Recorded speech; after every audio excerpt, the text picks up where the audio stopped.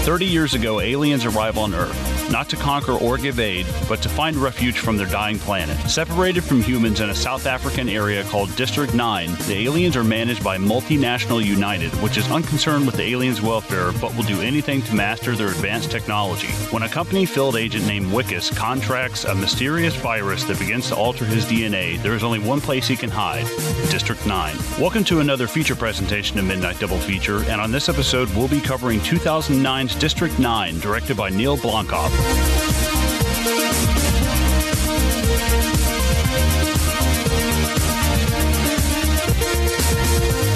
Ladies and gentlemen, welcome back to another episode of Midnight Double Feature. This is a feature presentation of District 9. How you doing, Colin? I'm doing well, buddy. How are you doing? I'm good, dude. I'm kind of wondering which one of us is going to be first to attempt an accent today. Probably you. You sound way fucking more like these people. I can't pull these people. Yeah. Whoa. You people. Whoa. You people. Dude, I'm not even going to attempt to do an accent, man. Like that's not my game. I will. There will be one point where I won't be able to resist. But yeah, we'll get to that when we get to it. Ladies and gentlemen, thank you so much for joining us again on this episode of District 9. Like I said, this is a feature presentation episode, so we're going to go through the movie sequentially. We're going to talk shit about it. We're going to talk about the themes, talk about what we like, what we don't like.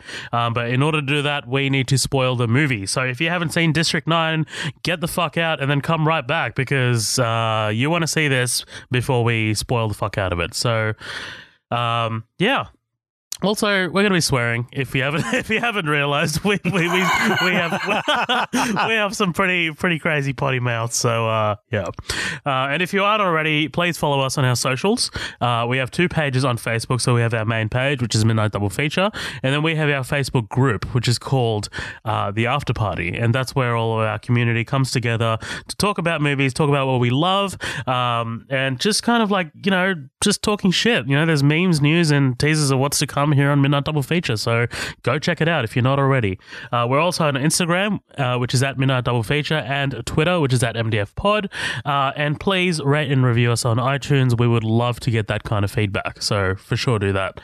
All right, man, that's the housekeeping out of the way. All right, Colin, you had not seen this movie. This was my pick.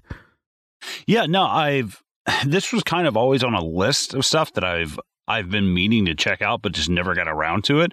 I knew it was going to be something that was right up my alley. Aliens, and it's super realistic. It's based in, the reality of things, and like how this would actually get, like the logistics of how something like this would work. And that's what I think is so interesting about it. Like, I mean, it's not exactly how it would be in real life. Obviously it's a movie, but there's so much stuff about it, like the things that you wouldn't think about that the prawn or that the people of South Africa like have to deal with, and how the relationships between the two of them.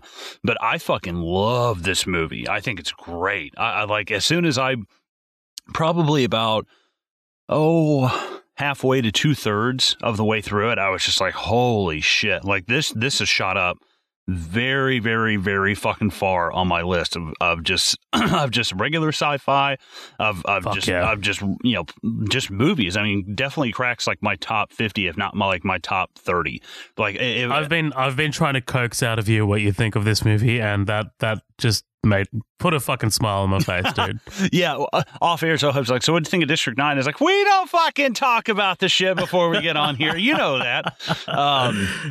2 rules. We don't talk. What happens outside of MDF stays outside of MDF, and we're always freshly squeezed. Always. But no, I fucking love this. I haven't really seen a lot of Neil Blomkamp, whatever you want to call it. I haven't seen a lot of his movies. I think this actually might be the first one of his that I've seen. I haven't He seen. only has 3. Okay, yeah, I haven't seen Chappie or Elysium. I never saw him. I need to. After seeing this, I'm like, cool. This guy's also in line to fucking helm goddamn RoboCop. I knew you'd bring that up. Oh, dude. Well, because like he was in line to do like Halo and a bunch of stuff. Like we can get into that. Yeah, he's kind of like a Peter Jackson sci-fi kind of like darling. Like he's kind of I don't know. I feel like where Guillermo del Toro kind of took Andy Muschietti like under his wing, and he's at Mama and It. That's kind of like Peter Jackson has done the same thing with Neil Blomkamp, and I'm like, dude, I fucking love this movie. I think it does such a great job of being low budget and at the same time having a high concept. Those are, I mean, like usually the greatest movies, the stuff that's low budget and high concept, because they're like, our idea is enough, our performances will be enough, our story is strong enough that we don't need a $400 million budget to pull this off. And it's just that I'm noticing people, these movies that are being made with these higher budgets and kind of lower concept movies, yeah, they kind of get by and they make their money back, but they're very forgettable. And there's nothing I can compare District 9 to. There's very, very, very little that comes to mind. And that's something I always look for when I watch these movies. I'm sure if you listen to the show enough, you hear me say that, because when I'm watching something and, it reminds me of something else, it kind of loses the shine a little bit.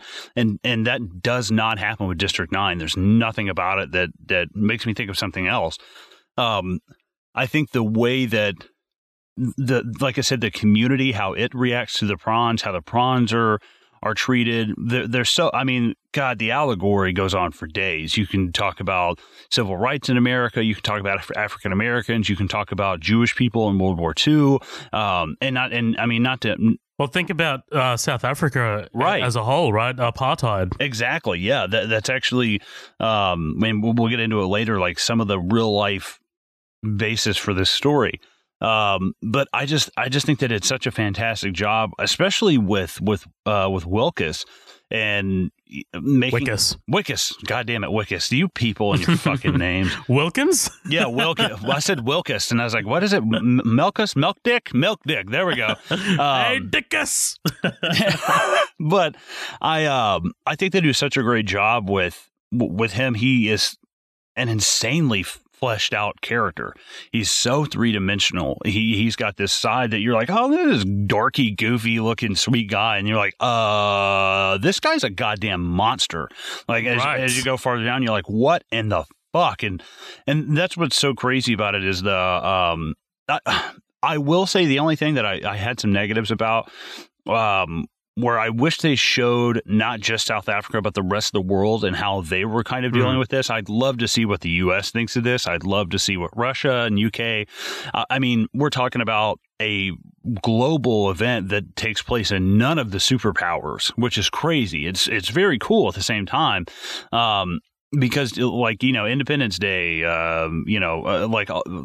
Close Encounters of a Third Kind, everything happens in the U.S. All these movies always happen in the U.S. So it's nice to actually see. I mean, I couldn't even call this an alien invasion. It's not an invasion. It's just the only thing this mildly reminds me of is Arrival. And I'm so glad you said that. Yeah. Right. Well, it's just you have these kind of, I guess, benevolent, like, malevolent. I always get malevolent, benevolent confused. But you have these benevolent kind of just like, hey, we're not here to fuck with you. And inevitably somebody will be there to strike back. Ultimately we want to be the ones to throw the first punch kind of thing. Just that kind of. Right. There's that element of paranoia about it. Right. There was actually a song that like my bandmates and I were writing, and it was, what was the line? The sum of all fear is the edge of the universe. Like the edge of the universe, something you don't know. And the sum of all fear is you always fear what you don't understand. And I've always thought that that's so true about anything, especially when it comes to something like this. I think it's just, you have that caveman kind of, you see something with tentacles and legs and running fast, like it's just your immediate gut reaction. Why we hate spiders and snakes and even like centipedes and millipedes. That shit makes my fucking skin crawl. I hate them. But I think it's a natural reaction to seeing them, but at the same time, like that's about as far as you can justify it. Then after that, you're like, what the fuck is going on here? Like why are these people being treated like this poorly? And the fact that they're able to like get away with it, it's like, what the fuck is going on? But all in all, really, really love this. It's a shame I didn't buy it. I just rented it, and I was like, motherfucker, I wish I would have bought this. I think it's just great. And if this is the guy who's going to take up, fuck them for not ever letting him do a Halo movie for whatever reason. And I pray to God this is the guy who gets a hold of RoboCop. I really fucking do. Because if this is what he can do with like a mockumentary faux doco kind of thing, then I can't imagine. I mean, I need to see Elysium and Chappie, but like I can't imagine what his like films look like, where it's not this found footage, like half of a found footage kind of thing. But yeah, I mean, what are your thoughts on this? Like, what's your history with this? Like, when did you first see this? My history on this is kind of extensive, actually. So, I had been following the Halo adaptation for a very long time. I remember, man, as a kid, like I was just like Googling that shit. I was like, when is the Halo movie going to come out? And I remember Peter Jackson's name had been attached to that shit for ages, dude. I remember being like, oh man, we're gonna get a Halo movie soon. And I was in like the fucking 8th grade, dude. Like I remember that shit. I remember Googling it. I just remember telling my friends there's a Halo movie on the horizon. Don't worry, it's fucking coming. And it never materialized. Like it never became a thing. Eventually, they couldn't get the funding that they needed because, I mean, obviously, dude, a Halo movie, you would need a fucking budget for that shit, man. So I remember when this project was announced. I remember when District 9, I remember seeing the first trailer, and I remember Googling it and seeing that it had come out of the remnants of the defunct Halo movie. I remember there being theories online that this was secretly a Halo movie. Like, that sounds stupid now. But I just remember there being, because, I mean, look at the prawn. Like, the prawn aren't, I mean, sure, they look like, how they look like, they with the tentacles and shit, but they don't look that far from the Flood mixed with, like, the Elite. Like, right, the Covenant. That's exactly what I was thinking. Yeah, 100%. Right. Exactly. And then you've got, the spaceship, like, sure, it's not a fucking ring, and it doesn't look like a Pelican dropship or anything, but like it's still majorly science fiction, and it's still Peter Jackson, and like I remember Neil Blomkamp's name coming up. I just remember there being this strong feeling that this could have been a secret Halo movie. But it wasn't. But honestly, I am glad with what we got, man. Like, I remember watching this in 2009. I didn't watch it at the movies. I think I was 15. So, or I was just under. Maybe not. Maybe I was 16. But I remember because it's rated MA here. So MA is the age restriction. So it's 15. And we couldn't. There was a movie that we weren't allowed to see. It might have been this one. I can't remember. I think I had. But yeah, anyway, whatever. I didn't have the disposable income that I do now. I couldn't just go to the movies and watch it. I ended up fucking pirating it, just watching it online and shit. You were fucking mad. Yeah, I know. I remember doing that, but like, I remember telling my friends how fucking incredible this movie was, and they just didn't see it. They just didn't see like how, like, they didn't appreciate like how good it was, and I was just like, am I the only one seeing this shit? Like, am I the only one in my fucking circle of friends that is like, this movie is kind of something else and something that's totally unique and something that we haven't seen before? Because like, watching it now, dude, it still is, and you mentioned it without saying the word, unique. It still is unique as fuck, man. Like, science fiction, and more specifically aliens in the science fiction genre, has been done to death. Like, it's been fucking done. Like, you can pretty much every kind of conceivable story that you can do with aliens has been done. Until I saw Arrival, because like that shit was like another unique take on aliens. But the way they did this kind of mockumentary sort of take on it, this sort of like civil rights thing that they have going on, I was like, I have never seen anything like this before. Like, I mean, it's kind of like that civil rights part of, it's not really civil rights, it's more about kids looking after them, but the ET element, like that kind of stuff, I don't know, man. Like, this movie just fucking blew me away when I saw it. And I wrote a paper about it in year 12. Oh, wow. Yeah. I mean, because you're supposed to write you have an assignment, and like the curriculum in English all across the state was you have to write about a piece of literature or media or film or something, as it relates to the theme of belonging. So I remember writing my fucking paper on belonging about this. So I can't remember what the fucking details of that paper were. I'm sure it was dog shit, but whatever. But yeah, man, I remember this being nominated for an Oscar. I remember it losing to The Hurt Locker, if I'm not mistaken. And I just remember being like, oh, okay, fine. I mean, like, I'm not a big fan of The Hurt Locker, but whatever. And then, yeah, man, fucking Neil Blomkamp just totally shot to the top of my radar, man. Like, I was just like, holy shit, I want to see what else this guy does. Because by the time he had directed this, he had put out 3 short films of Halo. It's called Halo Landfall. I recommend Googling it. It looks incredible. Yeah, they're awesome, dude. I remember when those came out and it was like, Halo movie? What the fuck? That's what I'm saying. Like, it was so totally doable and it looks incredible. But like, you know what? We can talk a little briefly about what we wanted a Halo movie, because I think a Halo movie would be tough to pull off. Like, I mean, you have this like lead protagonist who barely says a word with his helmet on all the fucking time. Like, that's going to be pretty tough. I mean, sure, you can do Dredd. Like, Dredd leaves his helmet on, but at least he talks, you know? I don't know. Well, I feel like in the later Halo games, they really start getting into Master Chief. They let him start talking a lot more. Okay. Well, especially in 5. Well, no, 6 hasn't even come out. Oh, excuse me. But I think like what I would want in Halo, I don't know, because it's like, do you go back and you try to tackle a movie from something in the first original trilogy of games, like the ones that Bungie were doing? Yeah. See, I think you do, because, like, I mean, we live in a world of nostalgia, right? So I think it'll be pretty dumb not to do that.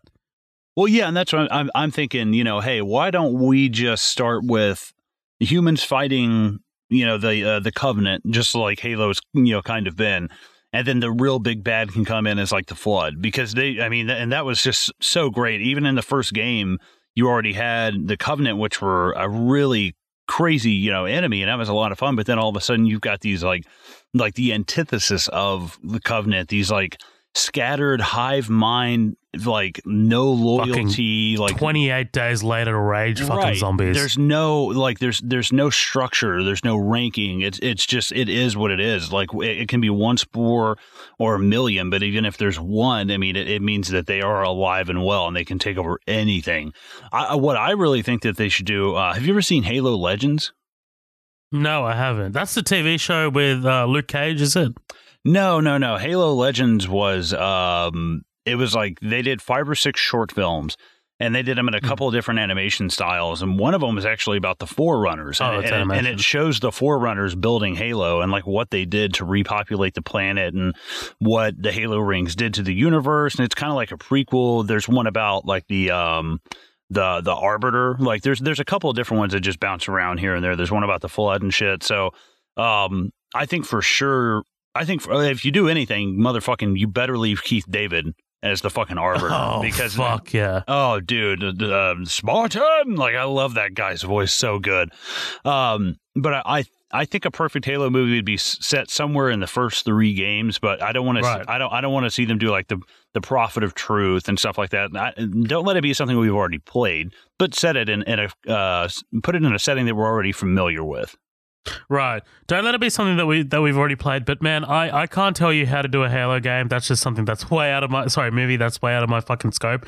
But I do want to see it fucking start off with like the crash landing. Like, you know how you fucking start off that first game with like in that dropship and you just like wake up and you're on this fucking ring planet. I needed to start off like that. Like, you know what I mean? Like, that to me was just so fucking iconic. But anyway, we're getting off the fucking beaten track here. I was talking about Neil Blomkamp. So yeah, 3 movies, dude. I have seen all of them. I was very highly anticipating Elysium. I really like Elysium. A lot of people don't. It is... Okay, I'm going to tell you right now, Colin, this is his best film, like, by far, District 9. Okay. So, yeah, like I think that's pretty much undisputed. But Elysium is good. It's got some really good ideas. It's got some fantastic action. Sharlto Copley, who plays Wickus in this movie, he's in all of his movies. He is great. He's the best part of Elysium, in my opinion. Chappie is also decent. It is a lot. It's nowhere near as good as Elysium, and definitely nowhere near as good as District 9. Hugh Jackman's in that movie, and he's so fucking hammy, dude. It's weird. See, I think what fucked me up is I was like, Chappie. I was like, oh, you mean Real Steel? Like the first thing I thought of, I was like, Real Steel? Oh, that's weird. Yeah, like, dude, that movie has some fucking problems, man. It's bordering on not great. So, I do, like, if he does do RoboCop, I do want to see something more like akin to District 9. But then again, District 9 itself is a very unique film, and there's like, it's really tough to approach a movie of this caliber. But here's something that we left out. So Neil Blomkamp was also in line to direct a Alien movie. Right, yeah. It got pretty far in development, well, pre-production at least. There was concept art released and shit. It was supposed to have Ripley back. It was supposed to have Michael Biehn back. But it just never got off the ground because fucking Ridley Scott was like, no, my toys. And he came back and snatched it, and he made Alien Covenant. That's what we got. So, yeah, that kind of sucks, man, because this director, Neil Blomkamp, we've talked many directors, but all of the directors that we've spoken about, oh man, I wish we could speak to them, but spoken about, have delved in different genres. Neil Blomkamp is the only director that we've talked about that is exclusively of one genre, and that's science fiction. So I think that's fucking awesome, dude. Like the guy likes his science fiction, and that's clearly what he's best at. So fucking let him fucking have it, dude. Like, this guy, especially with this directorial debut, fucking District 9, man. It's incredible. And I also don't want to go past the fact that District 9 is based on a short that he directed as well called Alive in Joburg. Also starring Sharlto Copley. Pretty cool. But yeah. Sharlto Copley, also, I just want to mention him quickly. Also on equal footing as how much Neil Blomkamp shot up on my radar after this movie, dude. Like, this Sharlto Copley got work after this movie. Like, he hasn't been doing too much lately, but he ended up, in fucking A-Team, like that with what's his name, fucking Liam Neeson and shit. He's done some shit, man. He's done some shit. That A-Team movie that we all have come to know and love. Yeah, well, there are fucking elements of that movie that aren't bad, man. I don't think it's as bad as fucking people say, but I don't know. That's just me. I like some trash fucking action movies sometimes. Dude, if you haven't already, watch Hardcore Henry. Oh, yeah, I've seen that. That's good. Yeah, like, it's unique, but also Sharlto Copley, again, the best thing about that movie. But anyway, man, that's what I fucking think about District 9. I love this movie. I adore this movie. I am so glad that we're covering it. I'm so glad that you finally got to see it, dude. I remember telling you ages ago to watch this movie, and you're like, I still haven't seen that movie. I was like, what? Dude, yeah. I'm so glad I finally did. Yeah. Before we jump right into it, do you want to go over like a little trivia real quick and get it out of the way? Yeah, let's hit me. Well, this guy, Jason Cope. Jason Cope is who plays Christopher. What's his name? Christopher. What? God damn it. Chris Johnson. Chris Johnson. Yeah, Chris Johnson. Is played by this guy named Jason Cope. Jason Cope plays all of the aliens in this. Any of the motion capture alien stuff. Jason Cope is also the guy that they keep cutting to. The document. He's almost like the Aliens, like the History Channel guy. Like, yeah, that's Jason Cope. So he plays like 2 or 3 roles in this. Most of their dialogue was fucking improvised. A lot of their shit was fucking improvised, especially anything that you're hearing about the documentary side. When it came to like plot things, they had to get a little bit more scripted, but that's why a lot of the documentary stuff has this great natural feel. It's like, oh, my wife, this is my desk, and do I look into the camera? All of it is so genuine because you've got this like almost nervous kind of guy, and it makes sense because you are kind of like, oh yeah, I'm just winging it here, I guess. I'm starting the movie off. But I love the fact that they're able to improv that, because I'm actually not a big fan of improvised stuff. I think I think American comedies kind of ruin that for me. Like This Is the End, Anchorman, like shit like that kind of gets annoying. The only thing that really does it well is The Office. I think really, really, really good improv. But these alien homes, this District 9, quote unquote, it's a real recently evacuated area that they were filming in. Like the only one that wasn't, I think the only one that wasn't was the Christopher Johnson's. I think that was the only one, but all of them were just like real. I mean, I guess it's such a common thing that they were like, oh yeah, sure, just fucking pick one. And that's one thing that we were talking about, is this being based off of like true things, because there actually was in Cape Town, South Africa, this place called District 6. Have you read about this at all? No, I haven't. Hit me. District 6 is a former inner city residential area in Cape Town, South Africa. Over 60,000 of its inhabitants were forcibly removed during the 70s by the apartheid regime. Jesus. The area of District 6 is now partly divided between the suburbs of Walmer Estate. Oh God, I'm not even going to try to pronounce that. And the Lower Verde, when the rest is undeveloped land. So yeah, they fucking moved all these people. So like a lot of the shit is actually based in fact, like they moved them out of this area and shoved them into this district. And then I read somewhere in like 2003 that Nelson Mandela gave them the keys back to the original land, and like, no, this is where you were. Like, you just go back to where you go, but this is yours. Like, you were forcibly removed like 4 decades ago, so we're gonna make that right, or 3 decades ago. Which I just thought that was really interesting, and I feel like a lot of people don't get this movie in terms of like race and stuff like, and things like that. I think that the only thing that I think we've covered that even gets close to something like this is like Django. And I know that sounds so crazy. How can you compare the two of these? Well, whereas Django is a revenge film set in a racial Southern slavery background, this is a movie that's saying something about those kind of issues with a sci-fi background. It's not a sci-fi movie with a little bit of that stuff in the background. You know what I mean? Like the politics. It's pretty heavy. Yeah. Right. The politics kind of are front loaded, but I'm okay with that. That really doesn't bother me. Normally it kind of does, but this is so steeped, you're so caught up in the story that I like it.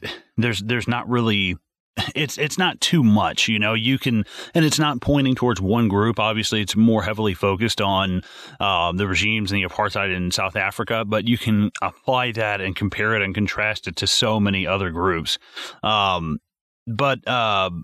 Well, I don't want to get into too much more, because some of the other stuff I have like comes in at the very end of the movie, and I don't want to drop that yet, because I have a feeling like this trivia is a gun that I have next to your head, and I'm going to blow your fucking mind with one of these at the end. I'm going to blow your fucking mind with this shit.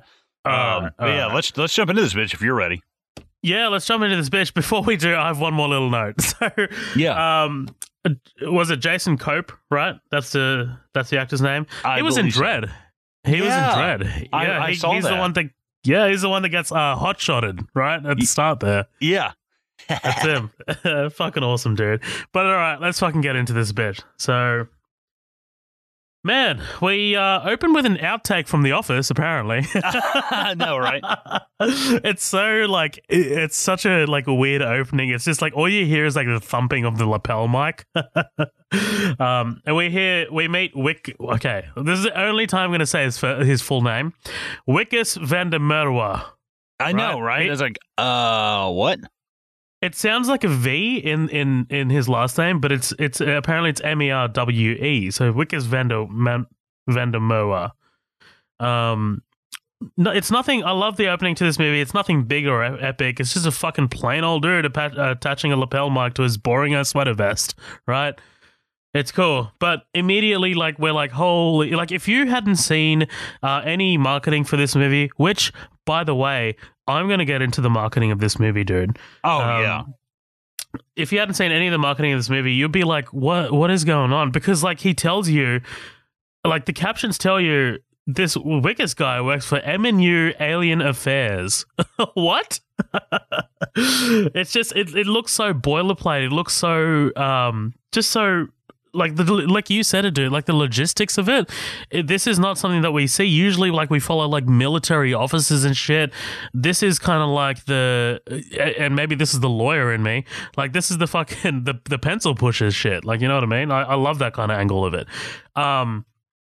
The marketing of this thing. So the marketing of this thing was something that I definitely remember pretty fucking well, because it was very viral. So you would see signs out in the street and shit, like like you do in this movie, kind of like it's like no non-humans and shit, and it's just like, oh, that's awesome, dude. Like, just the way they're like promoting this movie, it's fantastic. Yeah, I read that they would put these posters up on like bus stops, bus stands and shit. Yeah. And people were like, definitely what the remember seeing fuck? it. Yeah, what the fuck is this? Exactly. And it's just such a cool way to promote your fucking weird-ass movie. It's awesome. Wickes tells us that what they do here is engage with the prawn on behalf of MNU and behalf of humans. We get some backstory on the ship via some news clips. We're told that this ship didn't stop over Manhattan or Washington or Chicago, but instead it settled over Johannesburg. You brought that up in your opening thoughts, dude. I love how this is set in Johannesburg. That might be a budgetary constraint on the part of Neil Blomkamp and, you know, Peter Jackson. But again, I love that it's not set in this, like, it's not LA. It's not New York. Like, you know what I mean? It's something totally different. And it's not different just because it's different. It's different because it serves the story. I love it. Mm-hmm, for sure. You want to talk about the ship's design, dude? The ship's design looks fucking awesome. Like, it's like absolutely gigantic and monolithic, but somehow like not intimidating. Like, it looks like someone were to build like a giant floating robotic city. Right. Well, it's not this. Think about most of the ships that we've seen from, my mind kind of jumps to Independence Day. You know, same. That came out, I was like 7 or 8 years old. It was huge when it came out. But you think of these, you think of the Death Star, you think of Independence Day, you think of all these, the Star Destroyer, these big, giant, like pointed black kind of, it sounds like I'm talking about my dick. These giant, that's like, my dick, because it's black. Pointed and black. But these pointed black kind of ugly looking things. But when you look at this, it's this nice, peaceful cylinder shaped white kind of, and it's not clean either. It's got this really rustic kind of look. Like, whoever's in that thing, obviously, I think giving them this dirty kind of rustic appearance also kind of takes away from like the seriousness of it. Like, these people do not have their act together. Like, you can kind of tell that they're a little bit behind the times. It's like pulling up in a car with like rust all over it. You're like, what the fuck? Like, so I think that's what's interesting about it. I think what you said is perfect. The fact that it's not very intimidating, and I think it's just because it doesn't do anything. The whole movie, it just sits there, and it's just this. It's kind of like I was watching this thing on John Wayne Gacy. You know John Wayne Gacy is a serial killer. Yeah, the clown killer. Yeah. Well, they said with clowns, when they're painting stuff on their face, they're not supposed to use pointed edges because it's supposed to be a rounded, smooth kind of thing. Cool. Because there's something psychologically about the pointed edge that throws you off. And John Wayne Gacy's were like all pointed edges. So I think that's what's interesting about this. It's just this circular shaped thing. It's not a triangle shaped like Star Destroyer. It's not a black Death Star, or like this any of these horrible, crazy looking ships that you see.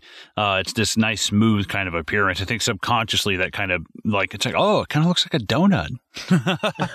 Right. I'm glad it's funny because I'm glad you brought up Arrival in your opening thoughts, because I think of those ships, like, they are totally non-threatening. They're just fucking big, sort of like tree trunk looking motherfuckers.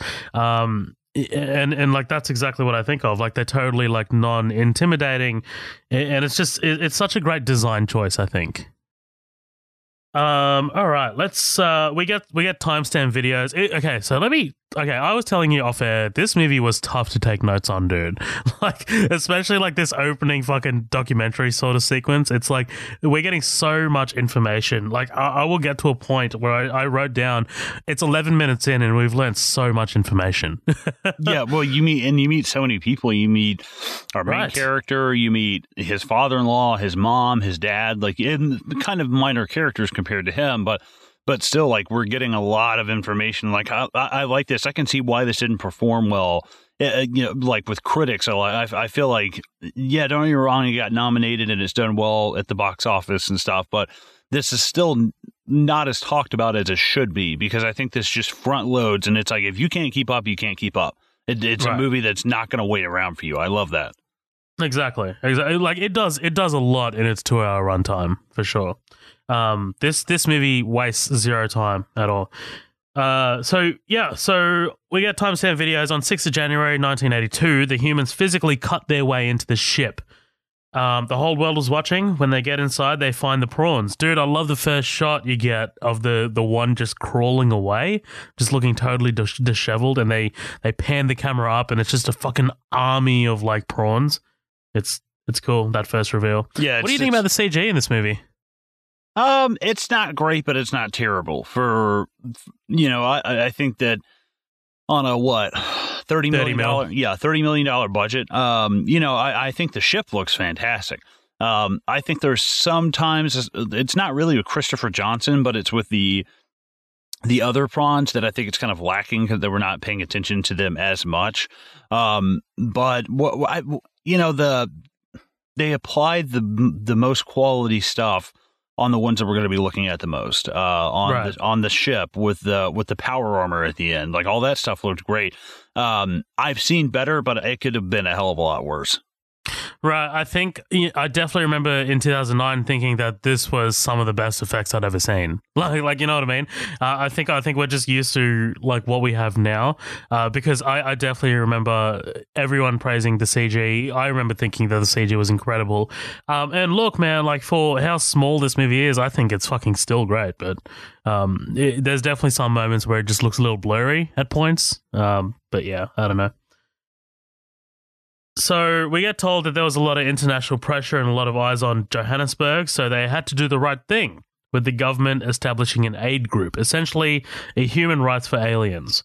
They moved the aliens to a temporary camp. They didn't have a plan. There was 1 million of them.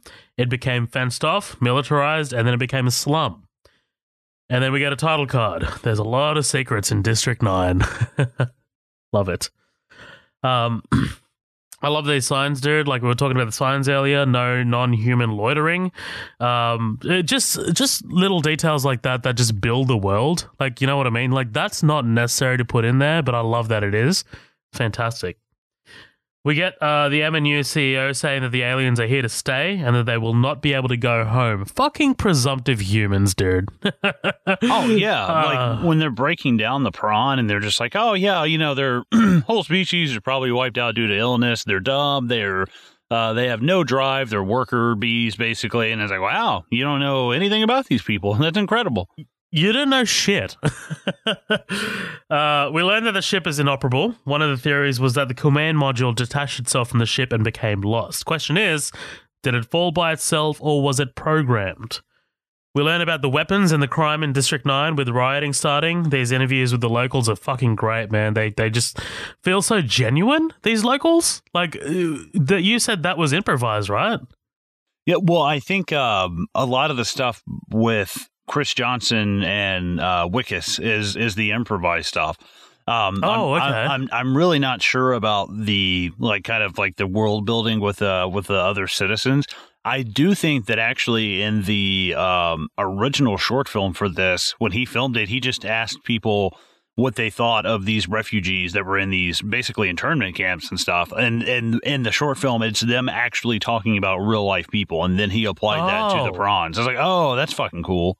That is cool because there's you get this one guy who's just like they just have to go so yeah, you can definitely apply that or edit it into this film to make it seem like they're talking about the prawn for sure. We learn more about the term prawn, right? Like you said, describing something that is a bottom feeder, and it's also how they look physically. So apparently it's based on some kind of insect, like the term prawn, in South Africa. I'm fucking missing it now. I had it up earlier. I'm not even gonna look for it.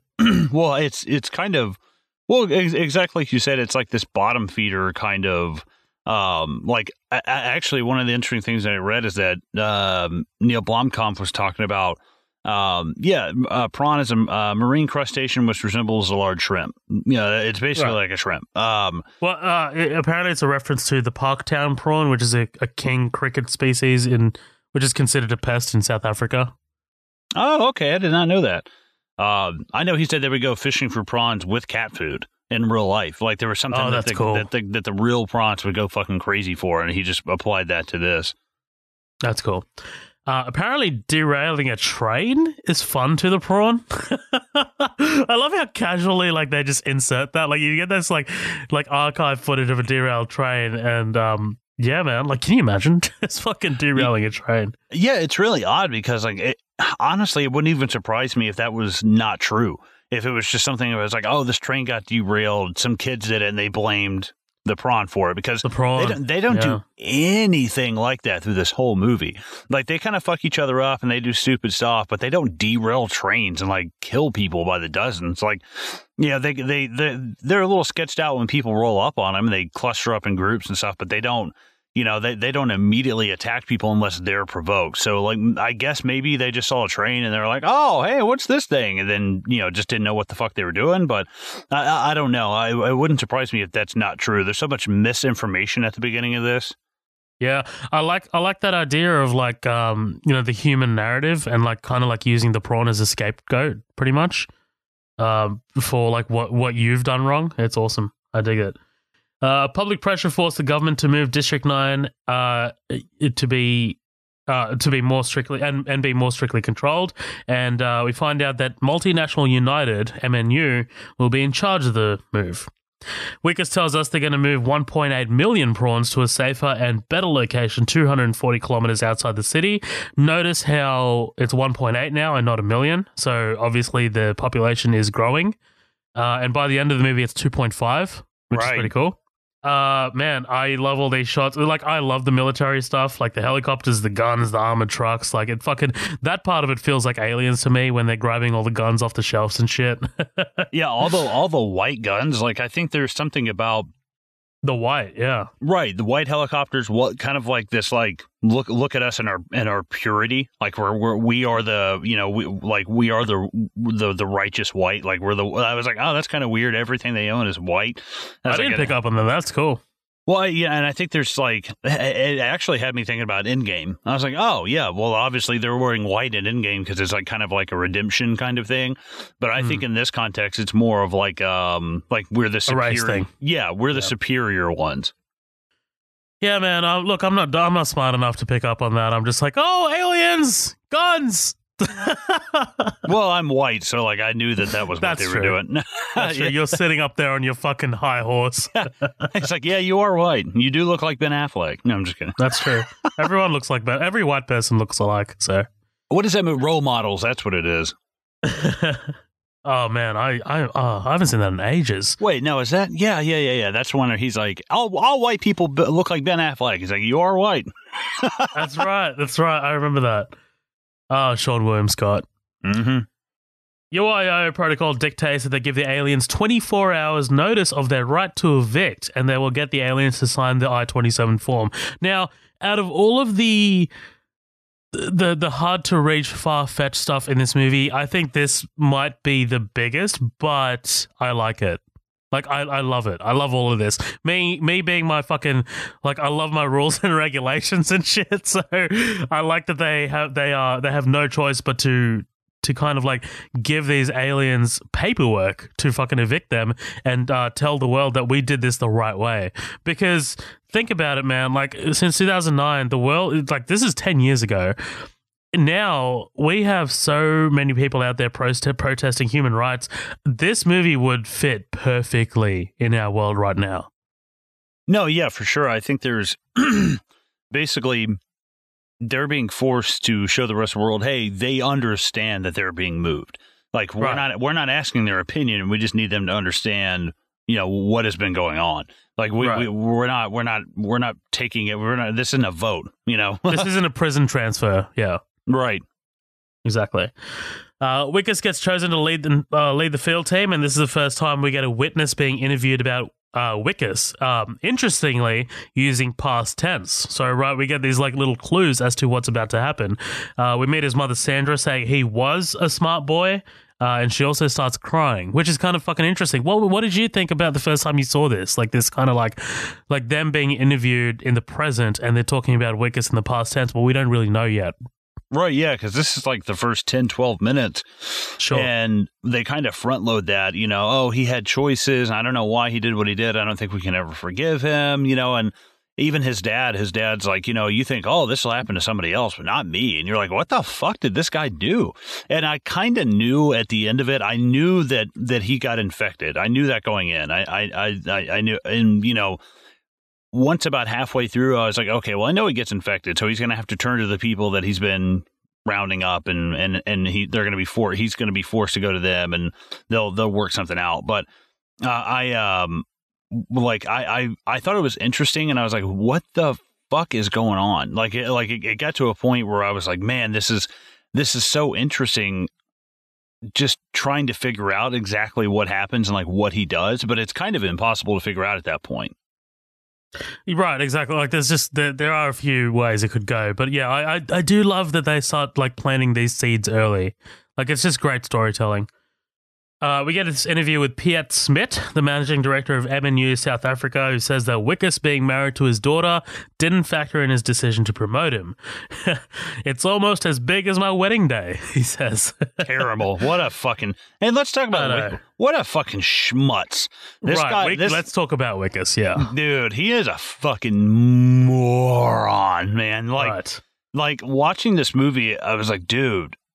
what the fuck are you? Because, he's got his hair all parted over and the stupid little mustache. And I was like, what the fuck is going on with this guy? Because he's like, he's such an eager beaver. He kind of like, have you ever watched 30 Rock? No, I do want to. Oh, wait, yeah, hang on. No, are you about to bring up that reception guy? Yeah, Kenneth.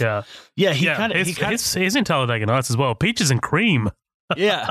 Well, he reminds me of like Kenneth in that respect, just this dorky kind of has no situational awareness, honestly. Like like later on when they, not to jump too far ahead, but when they're finding certain shacks and stuff, like he pulls out the radio like all excited. He's like, versus somebody who it's not very natural to him, Right, exactly. He seems like someone who would be impotent in the bedroom.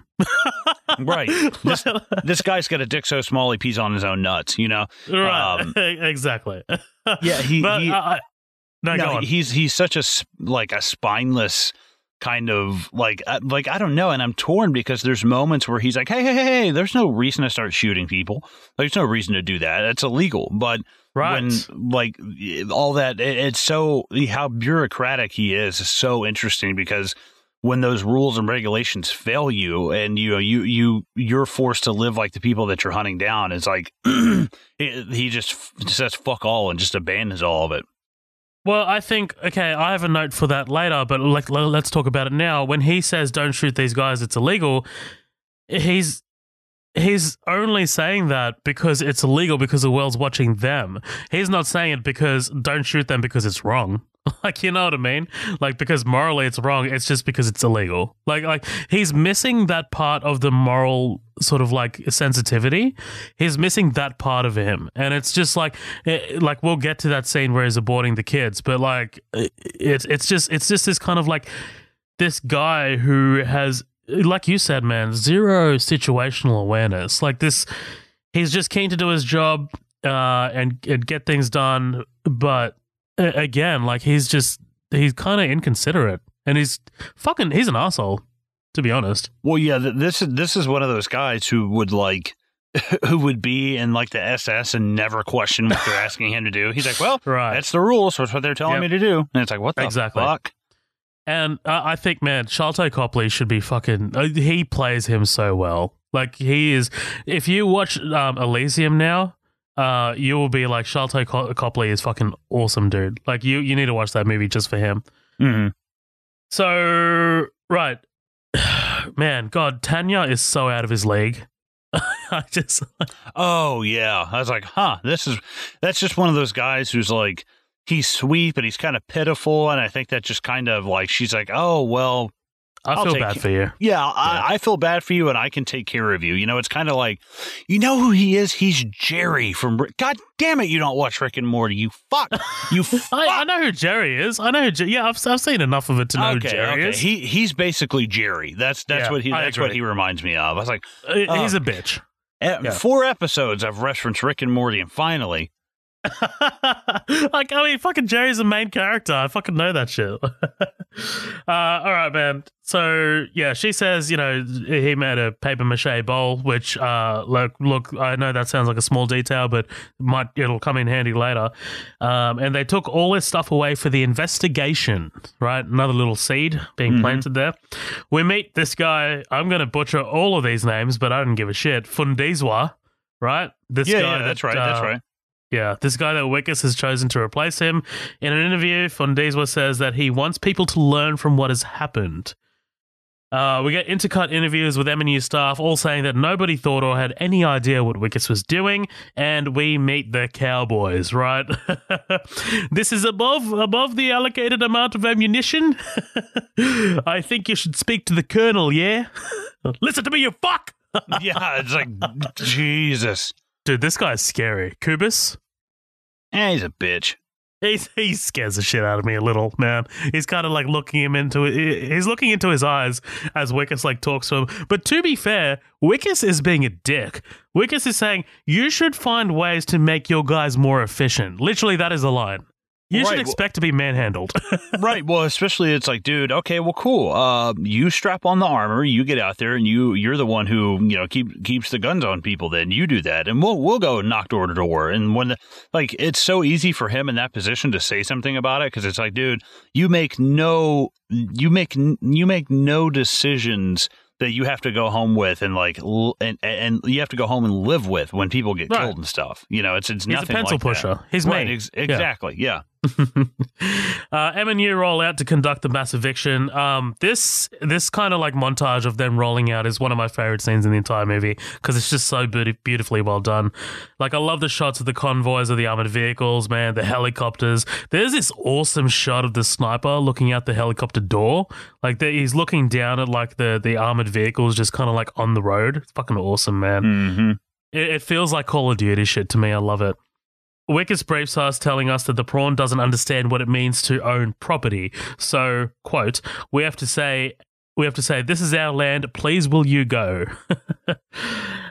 Dude, also love Fundizwa being concerned about the vest. Don't worry about the vest, it'll be fine. As he puts his own vest on. Yeah, right. Oh, if it's so fine, you give me your vest, motherfucker. Right. Awesome quick shot of these fucking awesome, like, fucking surface-to-air missiles, man. Like, we learn about the human rights groups keeping a fucking watchful eye on MNU's actions. Love it. I love all of this. This whole entry sequence into D9, I love it.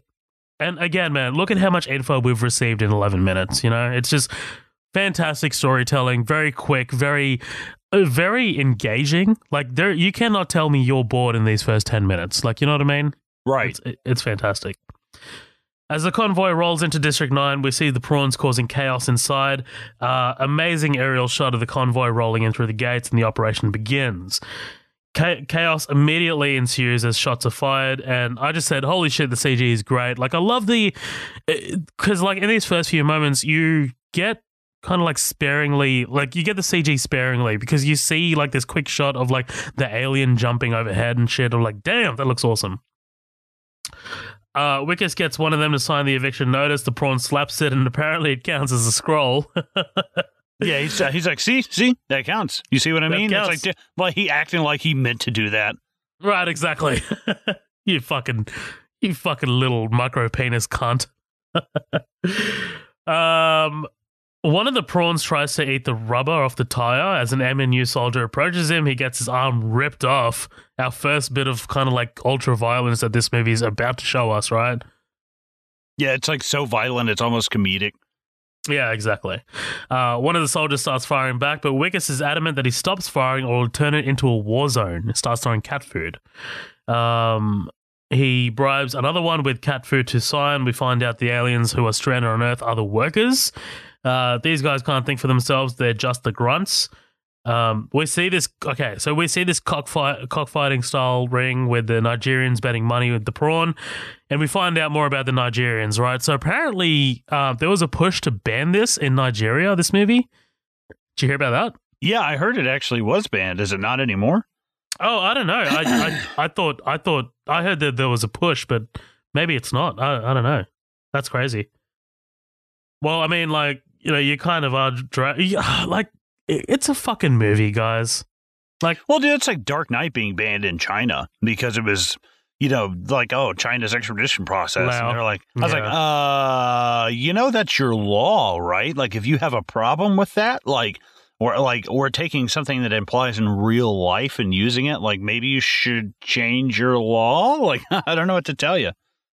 Yeah, I just confirmed the film was banned in Nigeria.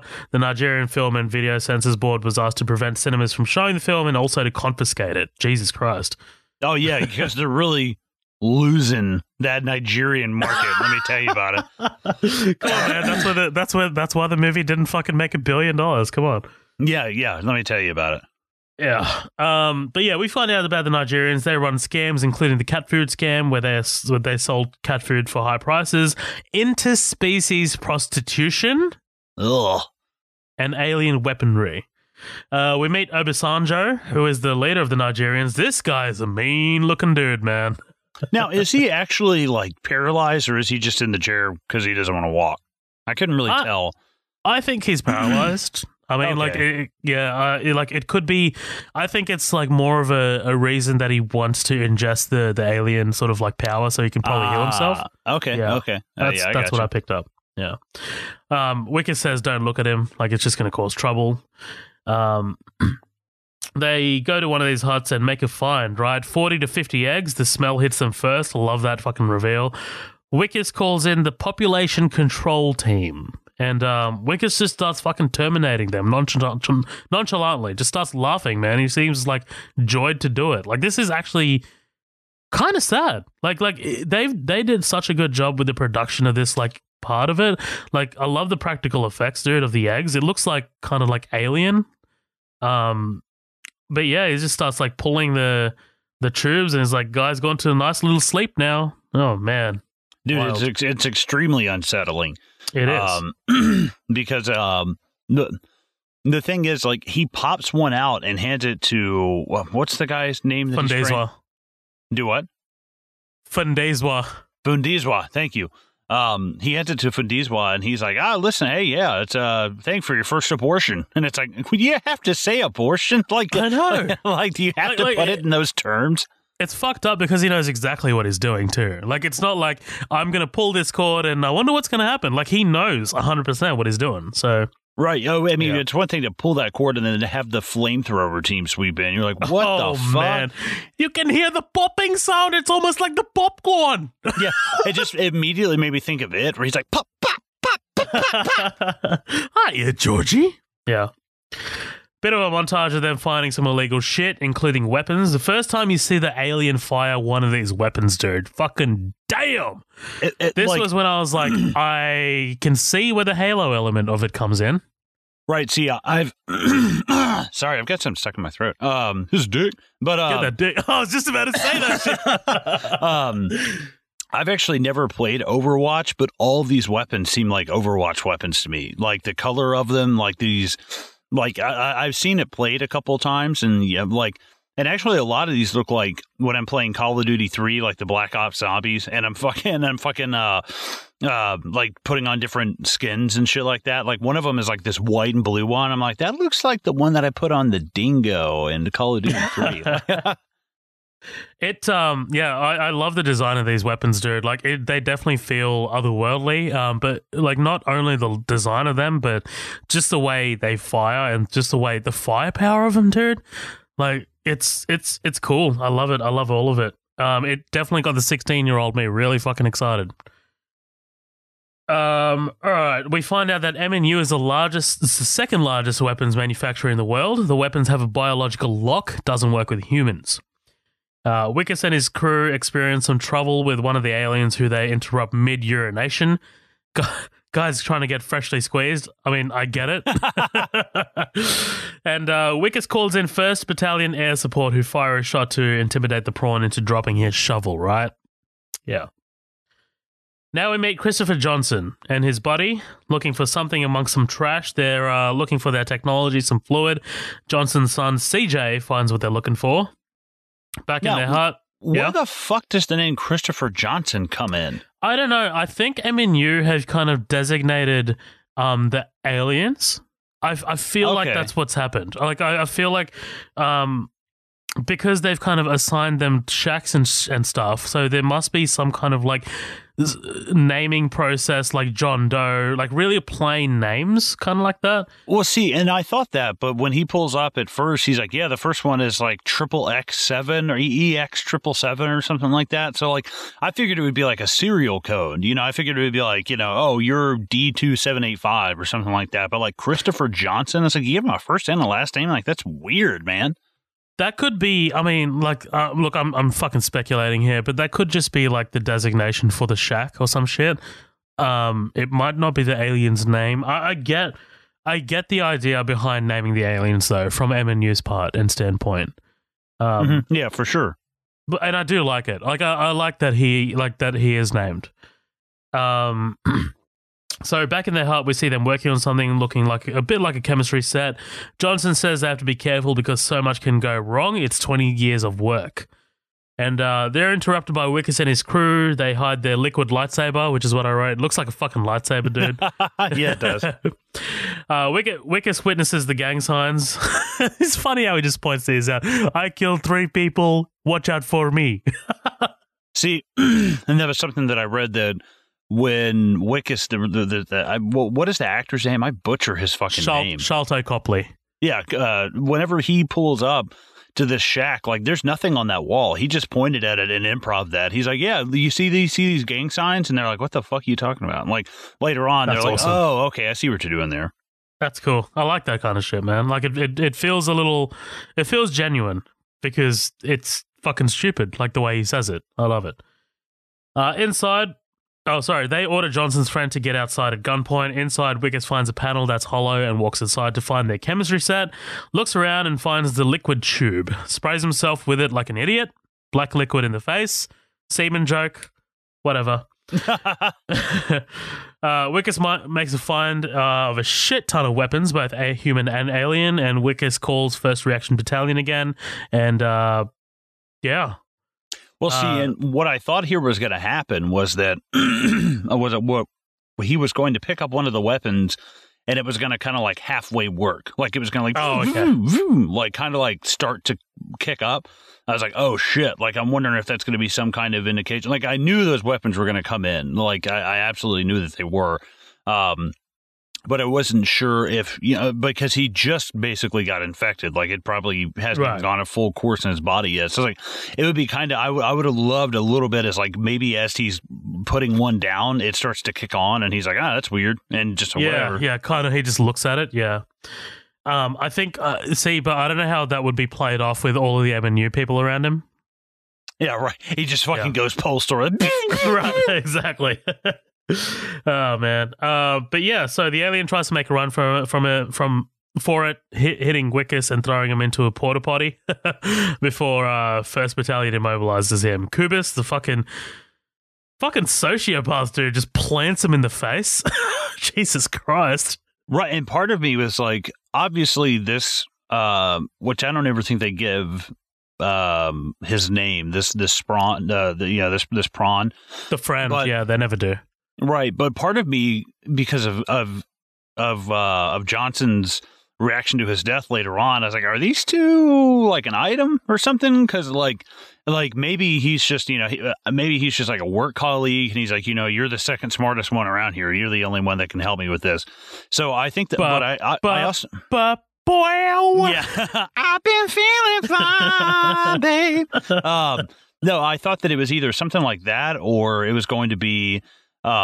He's just like, this guy was like my best friend for years, and because he's definitely got I guess for lack of a better term, like a humanitarian kind of side to him, Christopher Johnson. So he's like any death is like a tragedy to him, I feel like. Absolutely. I mean, like, I didn't take anything romantic from it or anything. I like that, he did have this attachment to this one prawn, but yeah, I don't know. I mean, like, there have been rumors of a sequel to this, even a prequel to this. I mean, I don't personally want one. I just think that, you know, this story is being told. I don't know where you go from here. Sure, you can probably do a story of Christopher Johnson coming back or some shit, but I don't really want it, man. I don't know about you, but yeah, I wouldn't mind seeing a short film. I wouldn't mind a short. Right, I wouldn't mind seeing them do like some kind of follow up, you know, kind of just like I guess like an epilogue, maybe. Yeah, that wouldn't be so bad. Yeah. CJ and his father talk about the death of their friend, and Johnson is pissed. Wickus rolls up on Johnson's place and sees CJ playing on the porch. There's kids everywhere. That's why we abort. Jesus Christ. Fucking eat your sweetie. Wickus tries to get Johnson to sign, notices that this one's a bit clever, asking why he's been evicted, that it's not legal, and we also learned that he can read, right? So we learned that the prawns, well, Johnson in particular, can read, but it also kind of goes the other way because later we find out that Wickus understands them. He starts to understand them on the basic level, right? Right, yeah, and I love that when they go to evict him, they're like, They're like, oh, yeah, do you understand you're being evicted? He's like, why am I being evicted? He's like, none of this is legal. Like, he's like completely calling him out, and he's just blowing past his questions. It's like, to see one of these guys actually kind of give a little resistance to Wickus and him be like, okay, like, what do I do? And like, it's so funny that like, Wickus doesn't even try to reason with him anymore past the first attempt. He's like, all right, fine. We're just going to threaten you and everything that you love. And it's like, dude, you're not smart. You're not tactical. Like, you're not threatening. Like, the only reason you're threatening is because there's a huge black dude with a shotgun behind you. That's the only reason why anybody is fucking listening to you. Exactly. So I think it's interesting seeing his, seeing how, I think this is actually a character defining moment. And it just hit me because it's like at first you don't succeed, you know, try again, go down the same path, you know, see if you can resolve this peacefully because, you know, when the guys are shooting at him and he's throwing he's like, no, stop shooting. He just starts throwing the cat food out. It seems like, oh, well, maybe he just, you know, he doesn't want an unnecessary death. And then he's just like, no, I will jump straight to killing you and everything you love. And it's like, dude, you didn't even try. Like, you got one failed attempt in and then you were like, fuck it, we're just going to fucking turn the burners on this dude. Well, it could also, like, another contributing factor was, like, it could also be that, you know, this is after he's been physically assaulted and thrown about by prawns, so maybe he's just not really having it anymore. Yeah, that's true, yeah. Yeah. He threatens Johnson, saying that CJ will be living in a 1 by 1 meter box if he doesn't sign the notice. Don't point your fucking tentacles at me! Copley's awesome, dude. There are moments in this movie where I'm just going to be like, hey, man, Copley's awesome. I love his performance. Wickus walks inside, finds the disassembled computers, says he doesn't have a permit for it, right? Like, what? Like, they can apply for permits for shit? All right, yeah, cool. All right. Wickus ends up throwing up, like, I've just had some fucking bad Mexican food, and they leave. On the way back, Wickus says he's a bit dizzy. They stop at Gunter's, which looks disgusting. By the way, I give it a shot. Just seeing the oil dripping from it, dude. Like, I am on a bit of a health kick, and I don't know. I'm dying a little. I die a little when I see that shit. I don't know. Wickus starts to leak black liquid from his nose, and he's shit scared, right? As he should be. Back at the office, Wickus dislodges one of his fingernails. Yikes. It's kind of feeling like The Fly, you know? Yeah, man. Oh, yeah, dude. That's a good comparison, actually. Like, I hadn't even thought about The Fly, but that's literally what's happening to Wickus, right? Meanwhile, Johnson and his kid look for the cylinder but are unable to find it. We get a look in on the Nigerians. First, quick look at the mech. Awesome. Traded the weapons for cat food. Muti. It's believed that we learn about Muti, you know, witch doctor shit. Believed that eating the aliens gave them the power of the aliens. Fucking wild, dude. But you know what? I am not surprised because that is something that would probably happen. Yeah, no, for sure. That is totally believable. So Wickes gets home. Baby, I might have crapped in my pants before surprise. Love it. Cake cutting. Wickes fucking oozes all over it and then collapses. Jesus. In hospital, Wickes freaks out when he sees his arm. Dude, what did you think about the practical effects of his arm, man? That shit looks gnarly. Yeah, I thought it was pretty cool looking. The practical effects of him pulling the fingernails out. I was like, dude, I mean, like I just said, that is so fucking fly. Yeah. But like, and I mean, especially when he starts like popping teeth out at the end and shit too. But I think, well, not even really at the end, but the hand, there's times where it looks cool and there's times where I'm like, that's a fake ass hand. Because I feel like if he had a little more mobility with it, like if he could actually like grip and release, right. It always looks like it's just dangling. It is cool looking, but at the same time I just wish he did a little bit more with it. For me, the practical effects reminded me a little bit of The Thing, like, and it's not just the arm. Like later, you know, when Christopher Johnson is looking down at the fucking corpse of like the dead prawn that's being experimented on, it kind of has that really like glossy shine to it. It looks fucking disgusting, man. It just reminded me of the Thing, but I mean, obviously, look, that's a fucking benchmark, right? I love Tanya in the waiting room as the armed guards run in. He's rushed off to MNU HQ via helicopter, where they look into his arm further. 16 hours after the exposure, they wheel him into the weird lab, man, where we see these experiments they've been doing to these prawns. Corpses everywhere. There's this one guy who's like stretching out the fucking... It's so cool. Like, this is what I mean about the practical effects. It's like they took like the lining of like a stomach and stretched it out, and there's blood all over it. Yeah, and they're stretching it out, and like you can see the light coming through it. It looks crazy, man.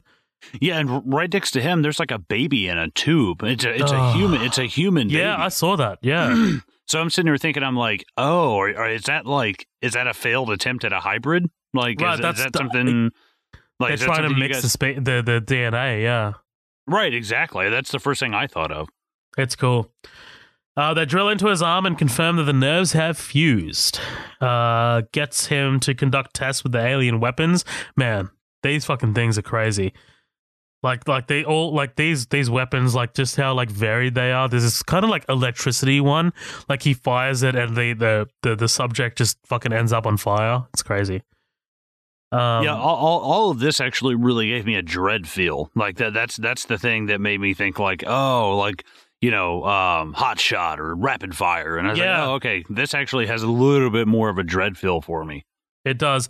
But also, like, I don't want to go past the sound effects of these guns too, man. Like, they're fucking, it's got these like bassy punch to them, like as they fire. It's fucking badass, man.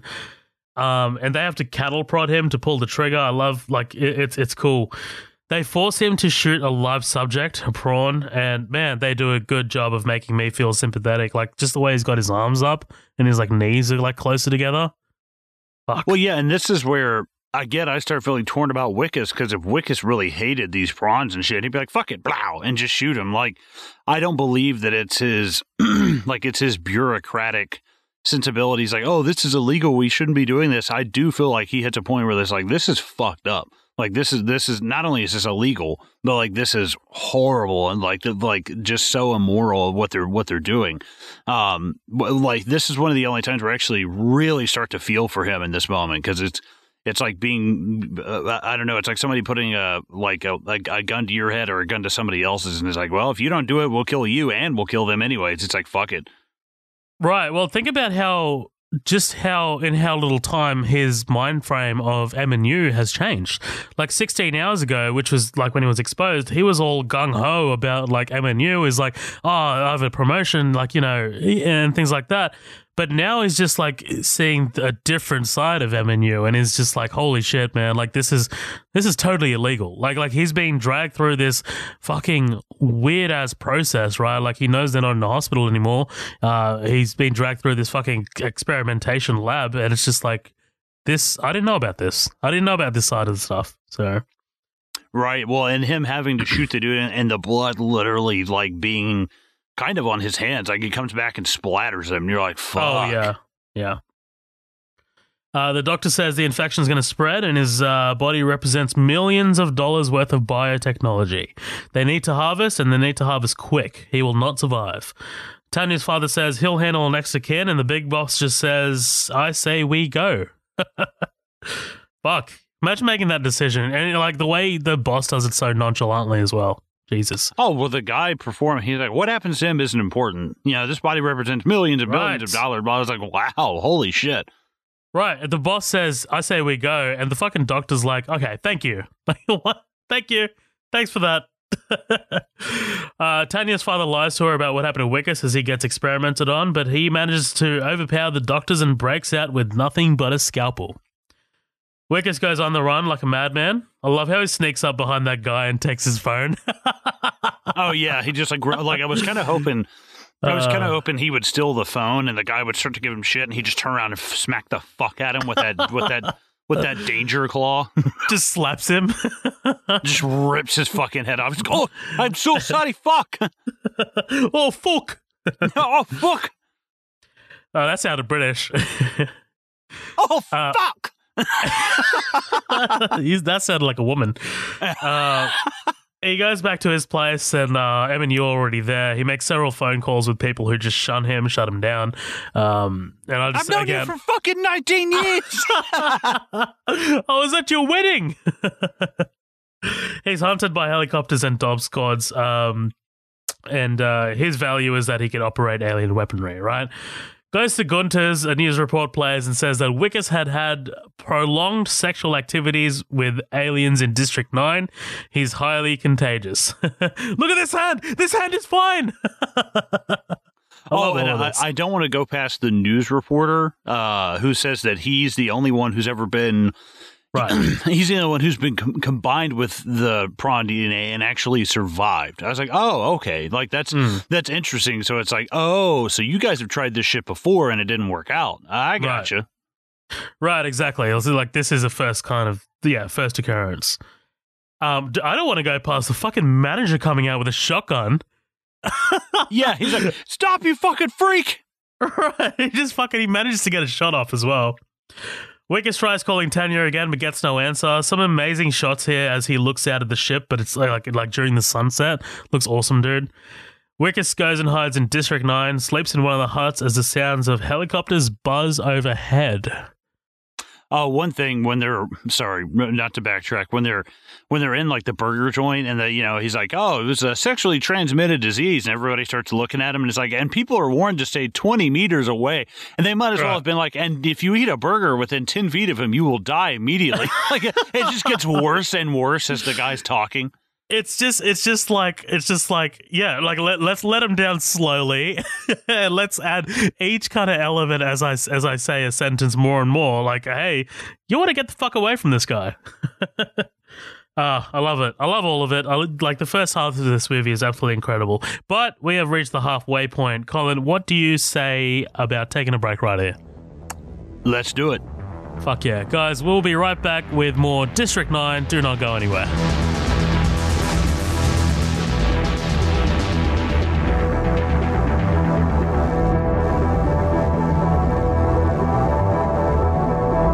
Well, look who made it this far into the episode. Just while we're taking a quick break here, we've got a few things that we just wanted to put out there for any newcomers, or if you're not part of our growing community, maybe this could benefit you too.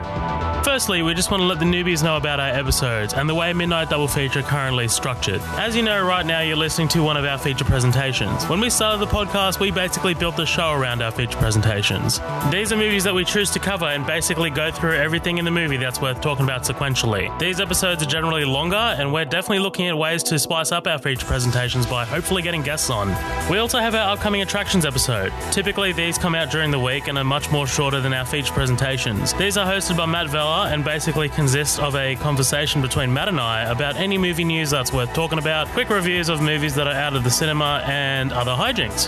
Finally, we have our special features. These are usually one-off special episodes that are mostly experimental and don't really have any specific definition. They could be a sit-down with a cast or crew member, a conversation between the hosts, or just a straight-up different thing that might not even relate to film.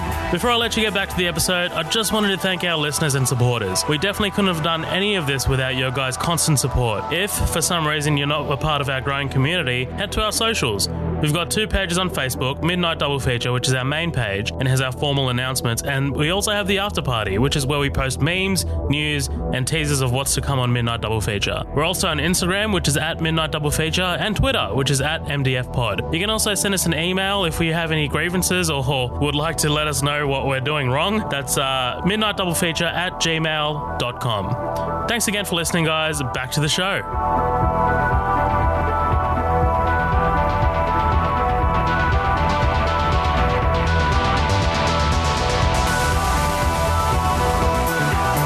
Ladies and gentlemen, welcome back. We are freshly squeezed, as we like to say, and we're diving right the fuck back into District 9, man.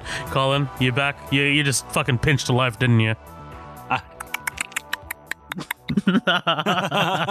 Lovely. I don't even know what that was. I don't even know what language. That was the fucking otherworldly prawn language. I love it. I don't have subtitles for that shit.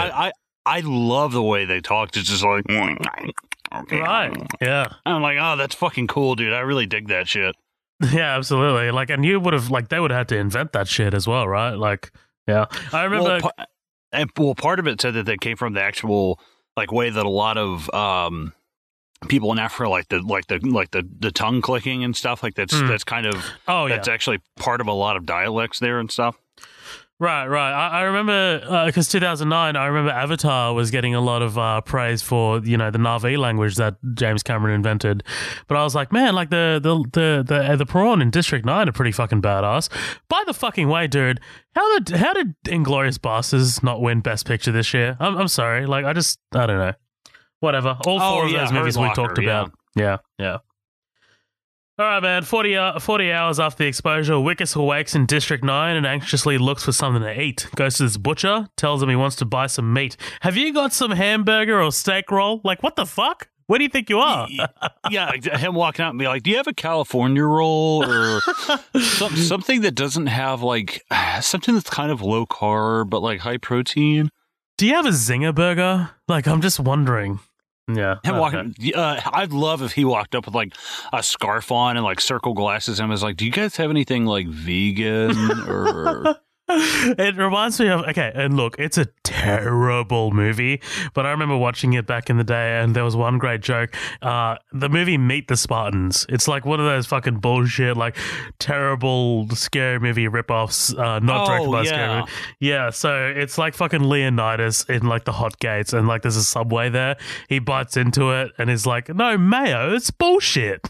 I'm just like, what? It's fucking bullshit. What a shit movie. I'm sorry. I'm sorry I took you down that path, Colin. That was not worth it. Asks for cat food, munches that shit down, and spits out his teeth. Man, the way he eats that cat food too, Jesus. He's frustrated at himself, that he has to throw it away. Yeah, that's what I was saying. This is what really reminds me of The Fly right here. It's holy shit, I'm definitely getting some, this is great. You have, sci-fi that's not just, it kind of even gets, the little bit of blend of body horror and shit. That's so great. Yeah, it's good stuff, man. He gets a call from Tanya. He tells her that her father is working against him. I would never have any kind of pornographic activity with a fucking creature. He's essentially in denial, right? Saying that he'll fix his arm and that he'll see her again. And man, this phone call prompts him to go and grab an axe from the butcher, fucking determined and shit. And he can't even do that right, man. He ends up cutting off one of his fingers. Is he swinging for the arm? He's not swinging for the full arm, right? He's just... What is his plan here?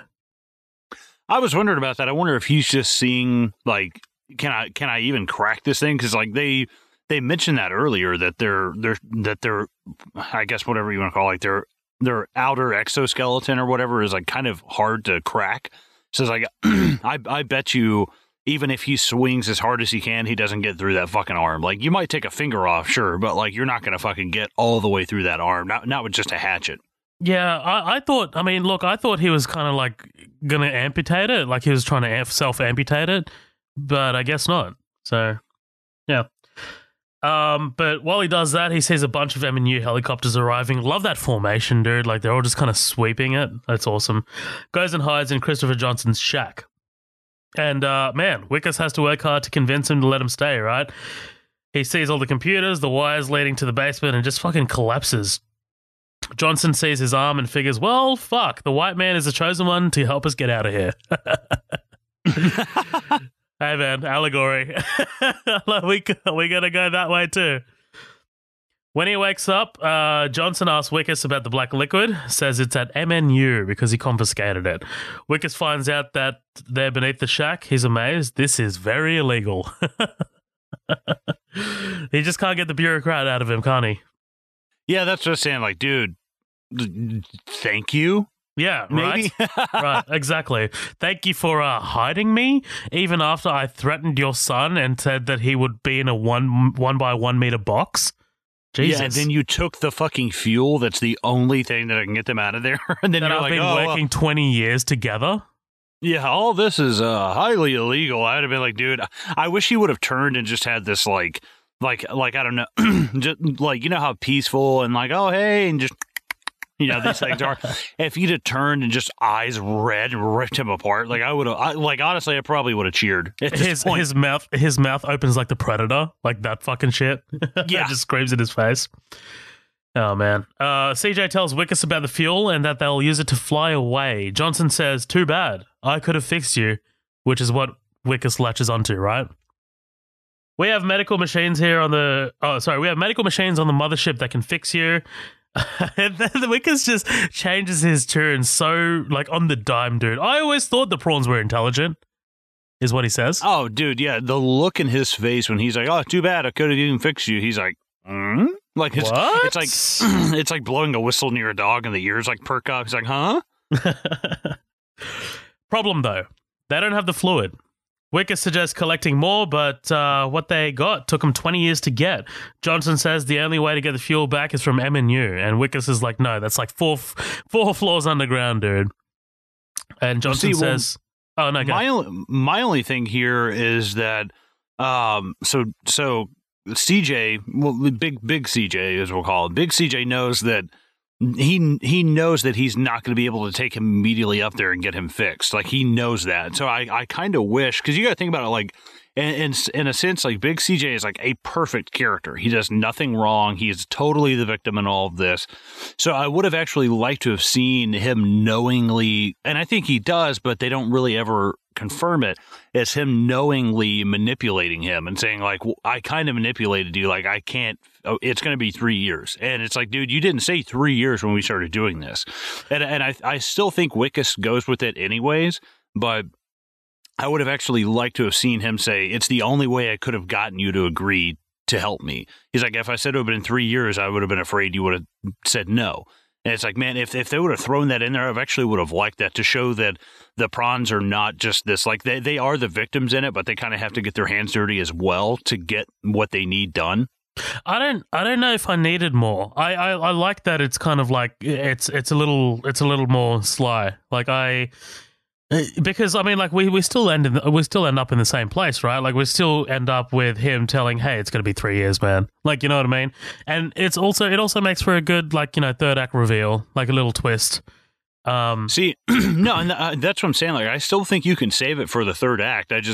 I think when he says it's going to be 3 years, he's like, what, 3 years? He's like, you never said anything about 3 years. I would have liked to have seen CJ just confirm that and say, like, yeah, like, I'm sorry I never told you that. You never would have come along. And then we have Wickes knocking him out and taking the ship. Like, I feel like that kind of warrants a little more of Wickes's response, because he's like, oh, you didn't fucking tell me about this? Well, fuck you. I'm going to take your ship. Like, yeah. And I'm not saying I agree with that. I'm saying that it would make that action even more, like, relatable and understandable.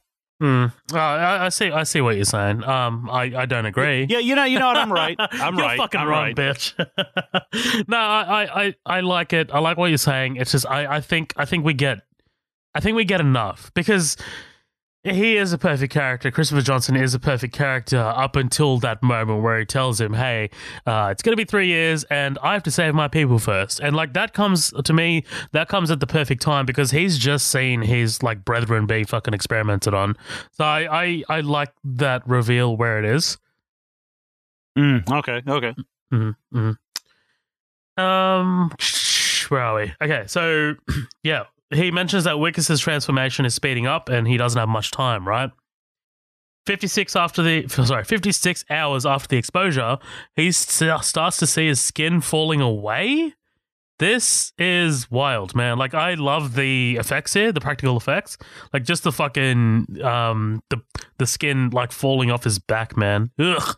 Well, yeah, and him peeling the skin it off. I'm like, don't peel it. Like, just don't fucking make it worse. You're not trying to accelerate the fucking process, right? Right, yeah, exactly. Like, don't peel that shit, dude. Yeah. Yeah. He gets a call from Tanya, who says she doesn't know what to believe anymore and that she believes Wickus. She wants everything back and Wickus is over the moon. Man, Copley absolutely sells this moment. Like, he's just... hearing his joy, hearing him, like, being like, Tanya, like, all I want is you. Like, you know, it's just... Copley just fucking knocks this out of the park, dude. It's so genuine, and the pleading that he can fix himself so they can get back together, it's great. Yeah, especially for a guy who's fucking never acted in dick. Right, exactly. Yeah, exactly. Turns out that MNU is listening and that they have a fix on his location. Fucking sly cunts. CJ wants to learn about his home. Johnson says they're going to the new tents that MNU built, to which Wickus says, hey man, they suck. They're essentially forcing you into a concentration camp. Right? Wickus asks Johnson, whoops, that fucking note is wrong. I wrote Wickus asks Johnson some questions. Yeah, okay, that's it. Sorry, guys. Midnight double feature behind the scenes shit. Asks what will happen when he gets the fluid. The prawns go home and Wickus goes back to normal. He wants to confirm, right? Like, he's like, before we do this, I need to make sure that you know, everything is going to go the way you say it's going to go. He says they know where they can get some weapons. In the morning, they visit the Nigerians. How did you do this one? It's doggy style with the demon. Hey, did you wear a condom? Oh, Jesus Christ. Hey, that guy just fucking goes brutal. He just pulls out a fucking pistol and fucking puts it in his face. He gets brought in front of Obasanjo, who gets wheeled in from a... Did you catch this? He gets wheeled in from a room with a crying woman, and you hear a voice in the background, shut up, you lying bitch. What the fuck? What is happening in that room?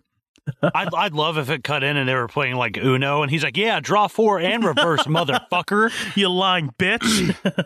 He's playing Scrabble. He's like, and I have universes. She's like, oh, what the fuck?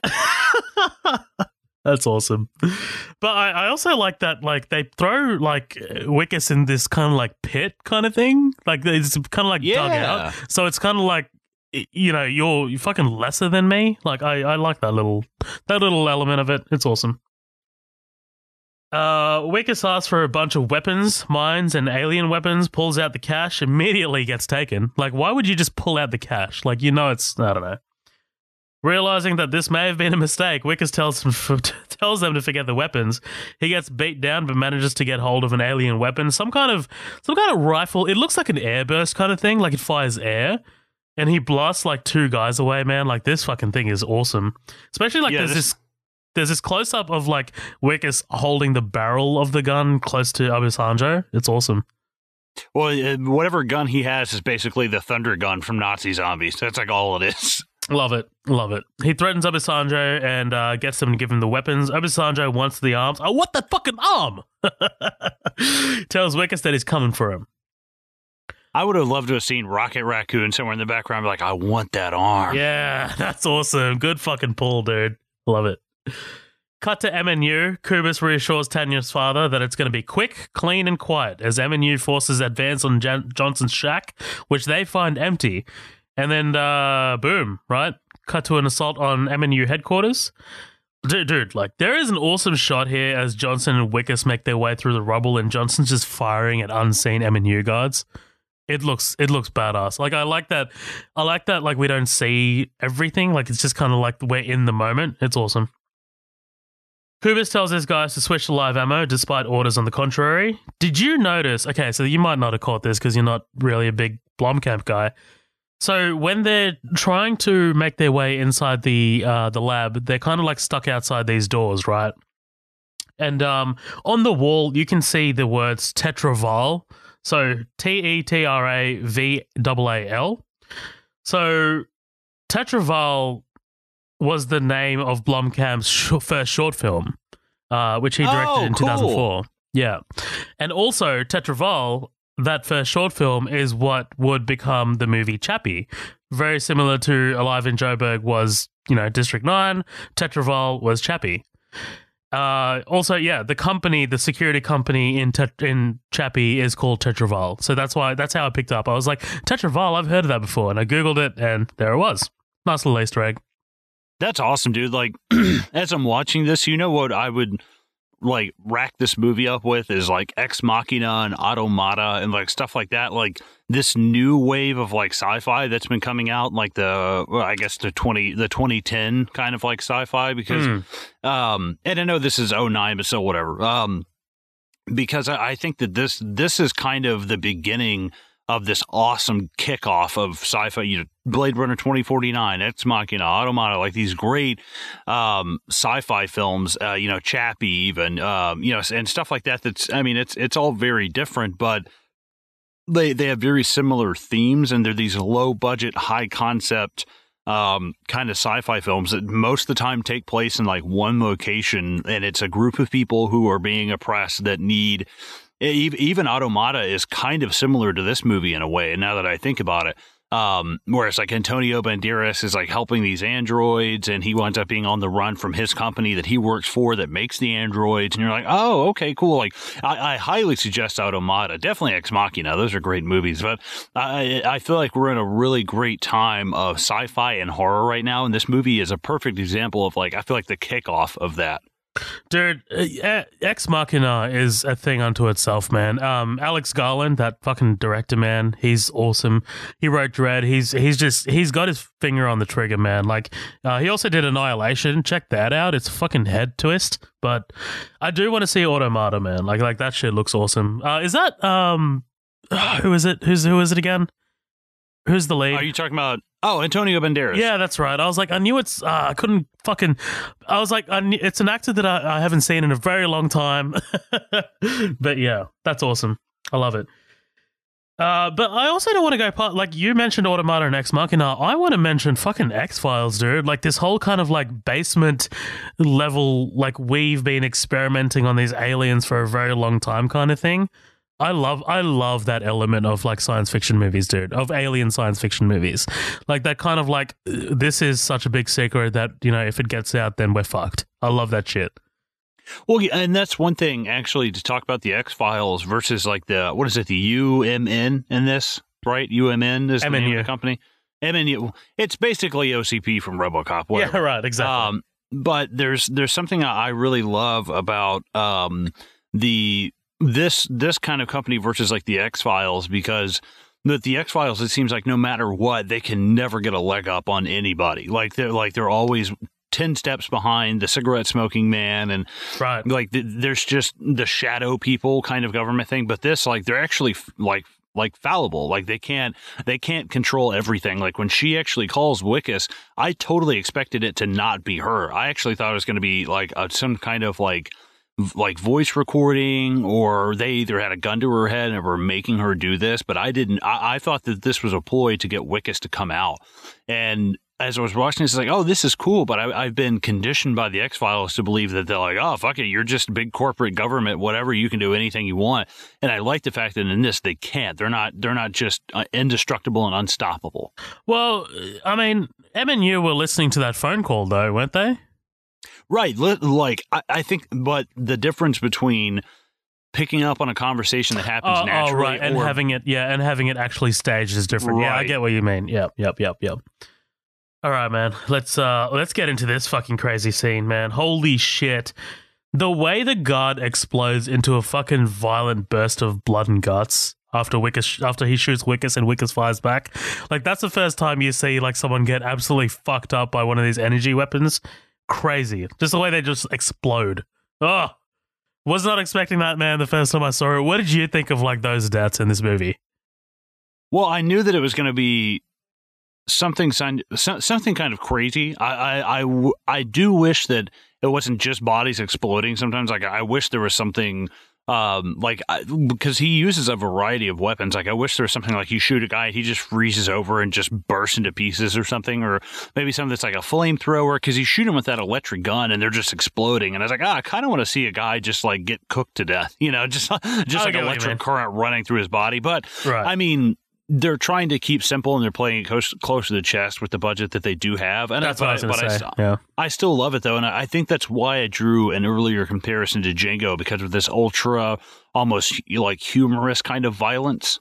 Yeah, like it seems self-aware, but at the same time it doesn't. Like with Tarantino, it's easier to tell because it's Tarantino. But yeah. So where are we? Okay. Wickes finds the cylinder as Johnson is distracted by the horror as he sees his dead brothers being experimented on. Again, man, some great practical effects here as he looks down on this one corpse.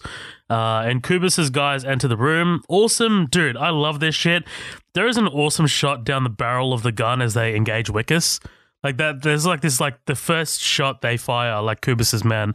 The camera, I don't know how they did this. The camera is kind of like static down the barrel of the weapon. It's tough to explain, but once you pick up on it, it's very unique. It's very awesome. It feels like a first-person shooter, except the camera's pointed the other way. Oh, okay, I gotcha. I know what you're talking about now. It looks cool. Yeah. Wickes tells Johnson to think of his boy, and he snaps out of his trance. He constructs an IED and throws it at a wall, and they end up in the car park where they take an MNU Ute. I'm going to say Ute. You can say pickup, bitch. I'm going to say Ute. Well, I love as they're driving, those guards are unloading, and he just starts laughing. He's like, like what the fuck are you going to do? For once, it pays to be, like, have this equipment and be in one of these vehicles. Like, I'm sure he's so used to seeing one of those and just like, oh, fuck, and having to hide. And now you're like, oh, I'm actually in one of these. Like, wow, that's great to use their own shit against them. Them. Yeah. I love this last ditch effort. Fucking parking guard is just firing like shotgun bullets into the windshield. Oh, man. So they're on the run. Kubis fires at them from the helicopter. All of this is great, man. Really well done. Like, it really stretches the $30 million budget. Like, it feels like, I feel like the budget should have been reported higher or some shit, man. Like, they make these action sequences pretty big. Like, there's a lot going on here. So they, like, honestly, that might be just Peter Jackson fucking bankrolling it. But it's crazy.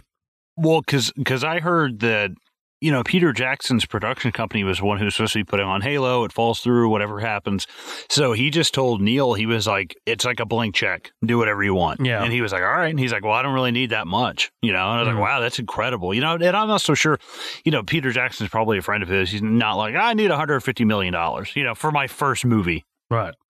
I just want to one day see a Pelican dropship in a movie. Like, that's all I want. Marines. Yeah. Oh, man. And, jumping off the bridge onto the Spartan and taking it down from the inside. Yeah, I need to see that shit in my life. But anyway, I digress with Halo. I'm done with Halo, guys. Sorry. Where are we? So they get back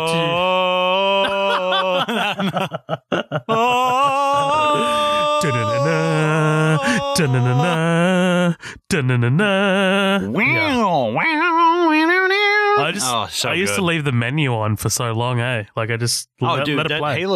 That Halo 2 soundtrack had like Incubus and Breaking Benjamin. I was like, holy shit, this is crazy. It's awesome. They get back to Johnson's place and Wickes asks how long it's going to take. And this is where it happens, right? Johnson says it'll take 3 years to fix. Slow down with the clicks there. Yeah. Johnson says he will fix him, but he will save his people first. He will not tolerate them being medical experiments. I'm a fucking medical experiment. This is, again, man, I really like this twist. I did not see it coming the first time. I was just like, oh, all right, so maybe the aliens are a bit more sly than they initially made out to be. But honestly, it's kind of understandable if you're in Christopher Johnson's shoes. Right, yeah, that's kind of what I'm saying. Like, I just wish there was like a little bit of confirmation here, and he was like, yes, I deliberately withheld that information, but like, would you have helped me? Like, let's put it this way. You can either stay here your whole life, you'll either be killed, or you'll become a prawn. Either way, you're not going back to your wife. or you can let me leave. I'll come back in 3 years, and we'll take you back up there if you still want to be changed. Right. Right. And 3 years, man. Jesus Christ. Like that would feel like, think about all this takes place in 72 hours. Like, you know what I mean? This whole movie takes place in 72 hours. So imagine 3 years. Like how advanced his metamorphosis must be in 3 years. Jesus. Yeah. I mean, it shows us, but yeah. Yeah. Wickus knocks Johnson out as Kubus and his boys advance on the shack. Kubus orders Johnson to open the trap door, but it ain't happening. I don't particularly love Kubus's dialogue here, or any time. Actually, Kubus's dialogue is a little... it's very plain Jane military shit.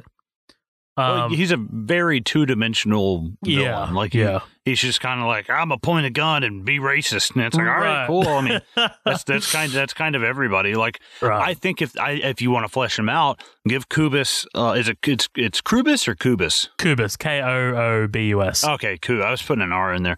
I think if you give him like a look like Cable, give him that one white eye and like some scars going down him, and be like, this is what happens when we let you people roam. Like, give him a story of, give us a physical thing that we can see, like, oh shit, he got fucked up by one of these things, and he's a little bit more bigoted than most people. Right. He's got some kind of personal vendetta against him. Yeah, I like that. Right. Exactly. Yeah, the line that I hate is just like, I love watching you prawns die. Yeah, I don't know. Not on board. Wickus manages to start the ship and takes off. Dude, it's one of my favorite shots in the entire movie. As Kubus and Johnson escape, the fucking ground falling away behind them. That is one of my favorite shots, man. So cool. Now, this ship that he's taking off in, this is this sensor module or whatever that fell at the beginning the command of the movie, module, right? Yeah, command module. Okay, I just wanted to make sure. I was like 99% sure, but... Yeah, I'm assuming it fell off. Then I think Christopher Johnson kind of like buried it or some shit, and they built the shack over it. I think that's what's happening. Okay. Yeah. The SAM side takes down the ship. Man, this is fucking badass. I was not expecting like this kind of like level of action, right? Like I was just like, damn, like now you've lost our last hope, essentially. Well, yeah, and some of this does start to it gets a little like draggy here for me because I feel like we're watching like an end game when everybody's shuffling around with a gauntlet. Like I feel like, they get there, they get captured, they don't get captured, they get released. The Nigerians get them, they get released from the Nigerians, they start running. The NMNU shows up, they start running from that. I was like, okay, dude, you're literally like out of the frying pan into the fryer, out of the frying pan, and like it's constantly back and forth for the next a couple minutes, but I don't think I need them actually getting captured, getting detained, and then the Nigerians come in. Like I would have loved when they get shot down, the NMU starts circling them, and then the Nigerians come in. Like I don't need to go as far as seeing them getting like locked up and stuff. It's like you could have cut like 10, 15 minutes out there. Honestly, I agree. I definitely agree with that because as I was taking the notes, I wrote the same thing. I feel like because he gets captured by the Nigerians twice in the span of 30 minutes or so, and it feels a little repetitive. No, yeah, for sure. That's exactly what I'm saying. Yeah.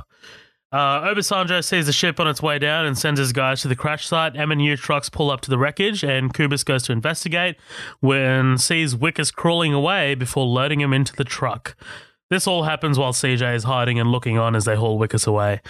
So 72 hours after the exposure, Wickus and Johnson are being led away in MNU trucks before they're ambushed by the Nigerians, who just start raining RPG fire and flipping their vehicles and shit, right? Like all hell breaks loose.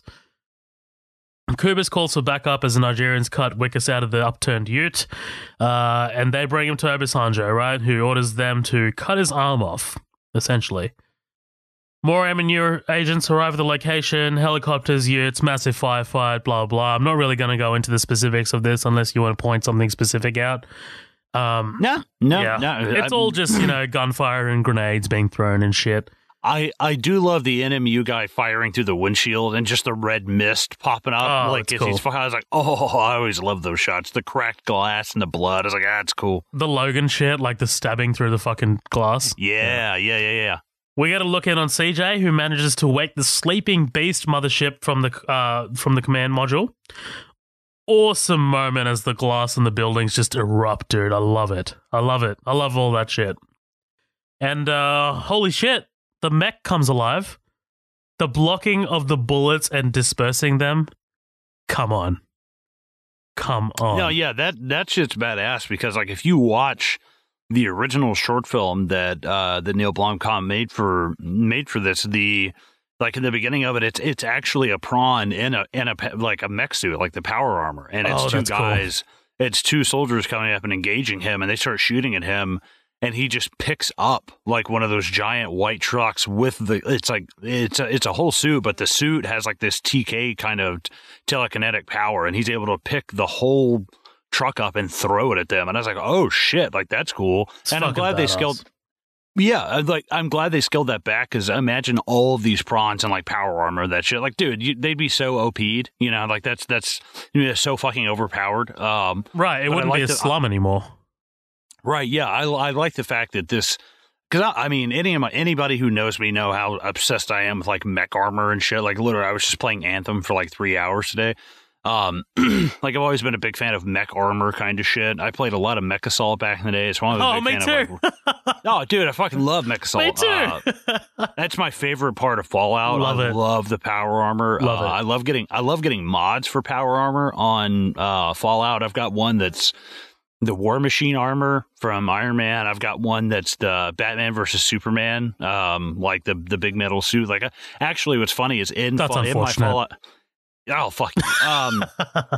In Fallout 4, one of my settlements is just my power armor settlement because I have, I think, like 15 or 16 suits of power armor in there, and they're all different, like, suits. They all have different colors. It's like walking into the Batcave. I'm like, what do I want to wear today? That's badass, dude. Yeah, I've always been kind of like attracted to fucking mechs and shit as well, man. Like just the sheer power of it. Like that's why I remember I was like, man, like the shit that they have in Avatar. Because like those massive mechs, yeah, or like Matrix Revolutions when they're in those shoots, just fucking gunning down the Sentinels. Like, oh, that's badass. You know what? Not a great movie, but man, like when they all fucking focus their firepower at that hole in the roof, like as the Sentinels are coming down. Oh, damn, dude, that was one of the first times we had surround sound, and we would turn it up all the way to like 60. That and Rambo 3, and just fucking let it play. Like, oh my god. That's awesome, dude. But yeah, man, the blocking of the bullets. I wasn't expecting any of this first time around, and I was like, that. And look, don't forget, I'm 16 when I first see this, so I'm just like, that is fucking cool. Yeah. And man, Obasanjo just gets fucked up, man. He fires something into his forehead, and it just fucking inflates and explodes. What a over the top death, but I never get bored of watching it. Yeah, like he shoots him in the head, and the thing that goes into his head is like a dildo. It's this huge fucking thing, and it just blows his head up. Like he looks like fucking Brainiac. I was like, oh, no. What's that guy in Green Lantern? The one with the huge head, like the brain or whatever. Hector Hammond is his name, but I forgot what the character's name is. It's not very important. No, it's not. It's Peter Sarsgaard. Yeah.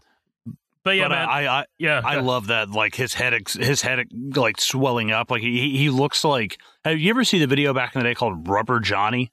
No. It is creepy as fuck. But it's a guy. It's a guy in a wheelchair. It's not real, but there's this video of a guy in a wheelchair with this huge bulbous head, like dancing in his wheelchair. He's like real skinny, has this huge head, and it's black and white. It is creepy as fuck. The fuck? But that's the first thing. Just if you ever want to get creeped out, just Google it. But that's the first thing I thought of. I was like, oh god! Like as soon as I saw it, it's very disturbing. I don't even really care about his head exploding, but just seeing it swell up like that. I was like, oh. I was thinking Megamind. Yeah, that animation. Oh, yeah. Awesome shot of the helicopters approaching the mothership, which is now moving. MNU gets Johnson out of the vehicle and MNU agents get Johnson out of the vehicle and orders him to tell him what the plan is. Meanwhile, Wickes gets in the mech and confronts Kubus. Hey, Kubus, maybe don't call him Dickus while he's inside a piece of alien hardware. Maybe. Just not a clever move. Bad idea. Not a clever move. Wickes tells Kubus that they can have the prawn and just let him go, right? He just fucking leaves. like a fucking coward. But character growth. Wickus overhears the kill order and decides to go back. I love, dude, little detail right now, but we get it later much more prominently. I love his eye like slowly turning alien. Yeah, I like that. It's kind of, you literally see like the duality of it. It's like cool. You see him like Two-Face. It's like half and half. Yeah, it's cool. It's cool. You make your own luck. Wickus shoots this goon's arm off and just fucking stomps on it as he looks at it. Yeah, I love that moment, dude. Like the goon's on the ground and Wickus's like mech just steps on his arm. Oh, yeah. Yeah. Wickus protects Johnson to get him to his son. Protects Johnson and gets him to his son as MNU agents fire on them. This fucking mech is badass, man. Like one shot kills these dudes like in the oncoming truck. But man, this 50 cal like ends up kind of like taking him down for a second until he recovers and just absolutely destroys that sniper. Jesus. Yeah, apparently this is a completely real gun. This giant, it looks like a Barrett 50 cal, but Barrett it's 50 not. cal, yeah. Oh, is it not? It has some crazy ass fucking name, but it's actually the first time it's ever been shown on film. And ironically, it's only made in South Africa. Oh, wow. Jesus Christ, those South Africans are planning to take over the world. Jesus. It reminds me of the fucking guns from RoboCop. Yeah, I was thinking that, or, Call of Duty, the Barrett 50 cal, that's all I was thinking of, which is like, whatever the fuck gun it actually is, like, good God, like, for it to put that fucking thing down. But I also like the fact that the mech is not, it's not impenetrable, or it's not, It's not just this, like, it's not God mode. Right. When I'm playing fucking Fallout, like, dude, I have run up on a raider camp, and it's just like that scene in RoboCop when they start unloading on him. It's like, ping, and it doesn't even fucking affect me. I'm just like, whatever. You're just like, you roll up in a raider camp, and you're like, da da da da da da da da. I go in there with a fucking auto shotgun with a bayonet on it, and just literally taking people's heads off and vats. The raider camp is like dusted in white with all the cocaine. Wickus eventually takes too many hits, tells Johnson to go ahead and that he'll hold him off. Take your boy, go home, right? Character arc complete, achievement unlocked, essentially. And this is what I think is actually one of the most iconic shots, is when they're running and he's kind of like hovering over Johnson, and Johnson's got the car door. Yeah. Yeah, that's the shot that I saw the most. That's what I think is the most iconic one. Oh, dude, one of the shots that I saw is coming up right. It's coming up soon. You can probably already guess it. I think it was in the trailers from what I remember. So Johnson promises to come back for him. 3 years. He promises. Dude, there is an awesome stunt here as a ute just fucking drives full speed into the mech and just goes flying. Damn, that looked awesome. Awesome. They said they had 2 of these trucks and they were able to save one, but they're like, nah, that stunt completely destroyed that truck. They're like, it really got fucked up. That flip is just badass, man. I love it's all just like one kind of like one shot, no cuts, like in camera stuff. It's awesome. And Wickus makes his last stand, right? Like this guy in the tower with the minigun just gets liquefied. Well, and have we hit the part where he unloads like the missile barrage, where he's like cycling through the weapons? We're about to. Okay. We're about to. Okay. That's fucking badass, dude. We still got a couple more stuff that this mech's about to go through. One of them is the gravity gun with the pig. Yeah. Jesus. That's dude, awesome. Yeah. Man. Well, I mean, it's awesome seeing them, taking something that's literally like a lamb to the slaughter and using that as a weapon. Like, it's like, oh, that's fucking cool. Like, just pelts it into this guy who gets slammed into a shack. Yeah, like I love the the symbolism behind that, of taking this like defenseless animal that people just kill, and it's actually pigs are. This random. Pigs are really intelligent animals. A lot of people think of them as just like these filthy, shitty, stupid animals. But you take this like defenseless, intelligent animal and literally just feed it to these things. I think there's something really symbolic about picking that thing up and literally launching it at somebody. I love it. Yeah. So the mothership uses tractor beam to beam Johnson and CJ, who are inside the command module, up. And this is where we get the bunch of rockets, right? The fucking awesome cycling through the different weapons. How cool is this, dude? Yeah, where was that 10 minutes ago, motherfucker? Oh, no. Like that. Well, because there's a lot, like, this is a little nitpick of mine. It is, because when he's running and he's getting shot up, like his suit's getting really fucked up, and I can understand that, but he's like doing this like total march back towards them and just unloading and like killing everybody with like one shot and fucking shit up. And I'm like, dude, you could have done that like 5 minutes ago. Just turn around and run and gun. Like, you can still provide cover and just turn and shoot as you're running away. Like, I was like, dude, you probably would have gotten out of here. It's movie bullshit. Yeah, well, plus it's probably his first time in mech suit. In a fucking alien mech suit, yeah, probably. Kubus aims... Okay, so this was the shot, dude. Like, this is the shot that I'd seen everywhere. Kubus aims the RPG at the command module, but Wickes catches it, man. Holy shit. Like, yeah, that's great. Love that. Love it. I also like the fact that he catches it and it blows the arm off, but I'm pretty sure that's the same arm that's turning prawn. It's like, oh, that's cool. Like, it's, him losing the mech arm is like him losing the real arm. Is like, oh, okay. Symbolism. Love it. But yeah, he's distracted momentarily as a Ute puts the mech out of commission. Wickes ejects out of it, or rather falls out, as Kubus advances on him. And man, does Kubus get his comeuppance, right? Oh, dude. Well, and also him fucking shooting him in the back as he's getting up. Like I thought for sure he was dead when he rolls up and fucking, it's like a shotgun he puts right into his back. I was like, oh, fuck. I was like, he's fucking dead, but I was like, oh, it's just the suit. Never mind. I like the suit. The suit is kind of like biomechanical, like it's coughing up stuff. I was like, oh, that's cool. Yeah, like the liquid. Is it like the black liquid, the fuel? Yeah, exactly. I was like, oh, this is cool. Like it's not just this like leaking oil and shit. Like when it gets shot in the back and it drops its head down, it just like coughs up all the shit. I was like, oh, this is really neat. I like that. It's cool. It's not just all metal. Yeah, it's cool. The mothership leaves the atmosphere as Wickes and the world watch on, right? And then we get the last known footage. There's theories out there that Wickes has been captured by MNU or some shady government agency. In my opinion, what's the difference? And man, it's just kind of sad, as his father says, he died in his mind a long time ago. Fuck. Right. Yeah. Well. Yeah. It kind of ended up being one of those things where, like. Oh, God, I can't remember what I was watching. It was a documentary or something about like World War II. And, God, I can't remember. But there was a guy they blamed for something. It's something terrible. But he took the blame because ultimately it ended up being better than people actually finding out. Like it was like the mayor or somebody in a town had did something awful.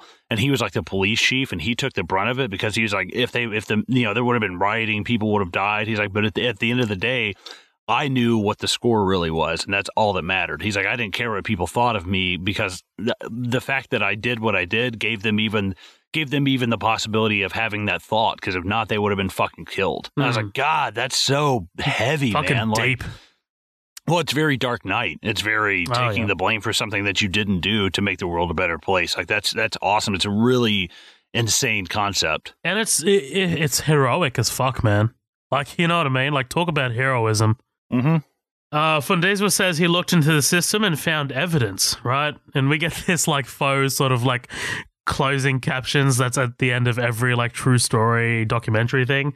Fundeswa is awaiting trial for exposing the program. District 9 was demolished and now District 10 holds 2.5 million prawns. And we get our final scene. Tanya found a rose at the front door. She thought it was a piece of rubbish, thought it might have been from Wickes. And then we get the final shot of Wickes making the rose. Okay. So this is some of the trivia that I was talking about. I need to get pulled up right on the scene real quick where we're talking about Tanya, because I need to pull it up and make sure that I'm actually looking at it right. I'm like 99.999% sure that she has sonogram pictures on the mirror behind her, which means that she's pregnant. What? Right. And I was like, oh, that's fucking crazy. I was like, that, I mean, it just adds a whole other fucking level, to the fact that, like, so I wonder to what extent, like, he knows if he's been coming back You know, like if he's been dropping this shit off and like seeing her and stuff. Because, and one of the things that I kind of forget all about is, you know, she says, you know, I found this on my front door. Yeah, there's totally, it's at the top left of the top left corner of the mirror. There's all these like sonograms, is that what that's called? The little flower thing is such, and I totally forgot about this. It's a callback to the thing that she talks about in the beginning that he made right. and that she sat on. The paper mache. Oh, fuck. Yeah. Right. Yeah. I fucking forgot all about it. But then it actually cuts to, I guess, I mean, some time has had to have passed because they're like, oh, this is the last known photograph of him.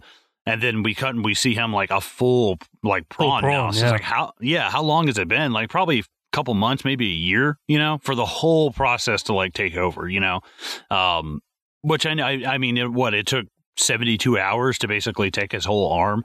So I'm like, it's probably a week or two at most, you know, that he's turned into this thing. But I feel like they're all looking at this retrospectively. We have his assistant, you know, in the corrections department. We have all this aftermath. So it's probably been like a year and a half, I think, if I had to guess. But I mean, yeah, that's pretty much it, right? That's pretty much it, man. That's District 9. Fuck. Well, let me ask you something. Do you think that Chris Johnson comes back? I think yes. Maybe it's just because I think Chris Johnson, you know, I don't think that he planned to leave and then come back. And I think he left and then came back. That decision was made after solely seeing the experimentation. I think the only thing that he really kind of lied about was the 3-year thing, right? Right. Yeah, for sure. Like that. That is the only kind of full-on lie that he told Wickes. And then it wasn't until after that where Chris Johnson saw those bodies and he's just like, well, look, man, I got to go save my people and I'm going to come back for you. And honestly, I think he comes back with an army. See, I was wondering about that because I don't know. Like, I don't think he comes back quite with like an army.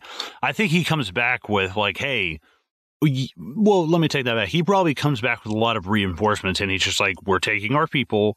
We're leaving and we don't want any problems. But I can totally see the government being like, no, like we want to know how to work this technology. This is insane. You know, they're not going to just like let them leave without some kind of fight. But I don't know if I don't want to see that movie because then it just becomes a war thing. It just becomes a sci-fi. Right. It becomes Independence Day. Yeah.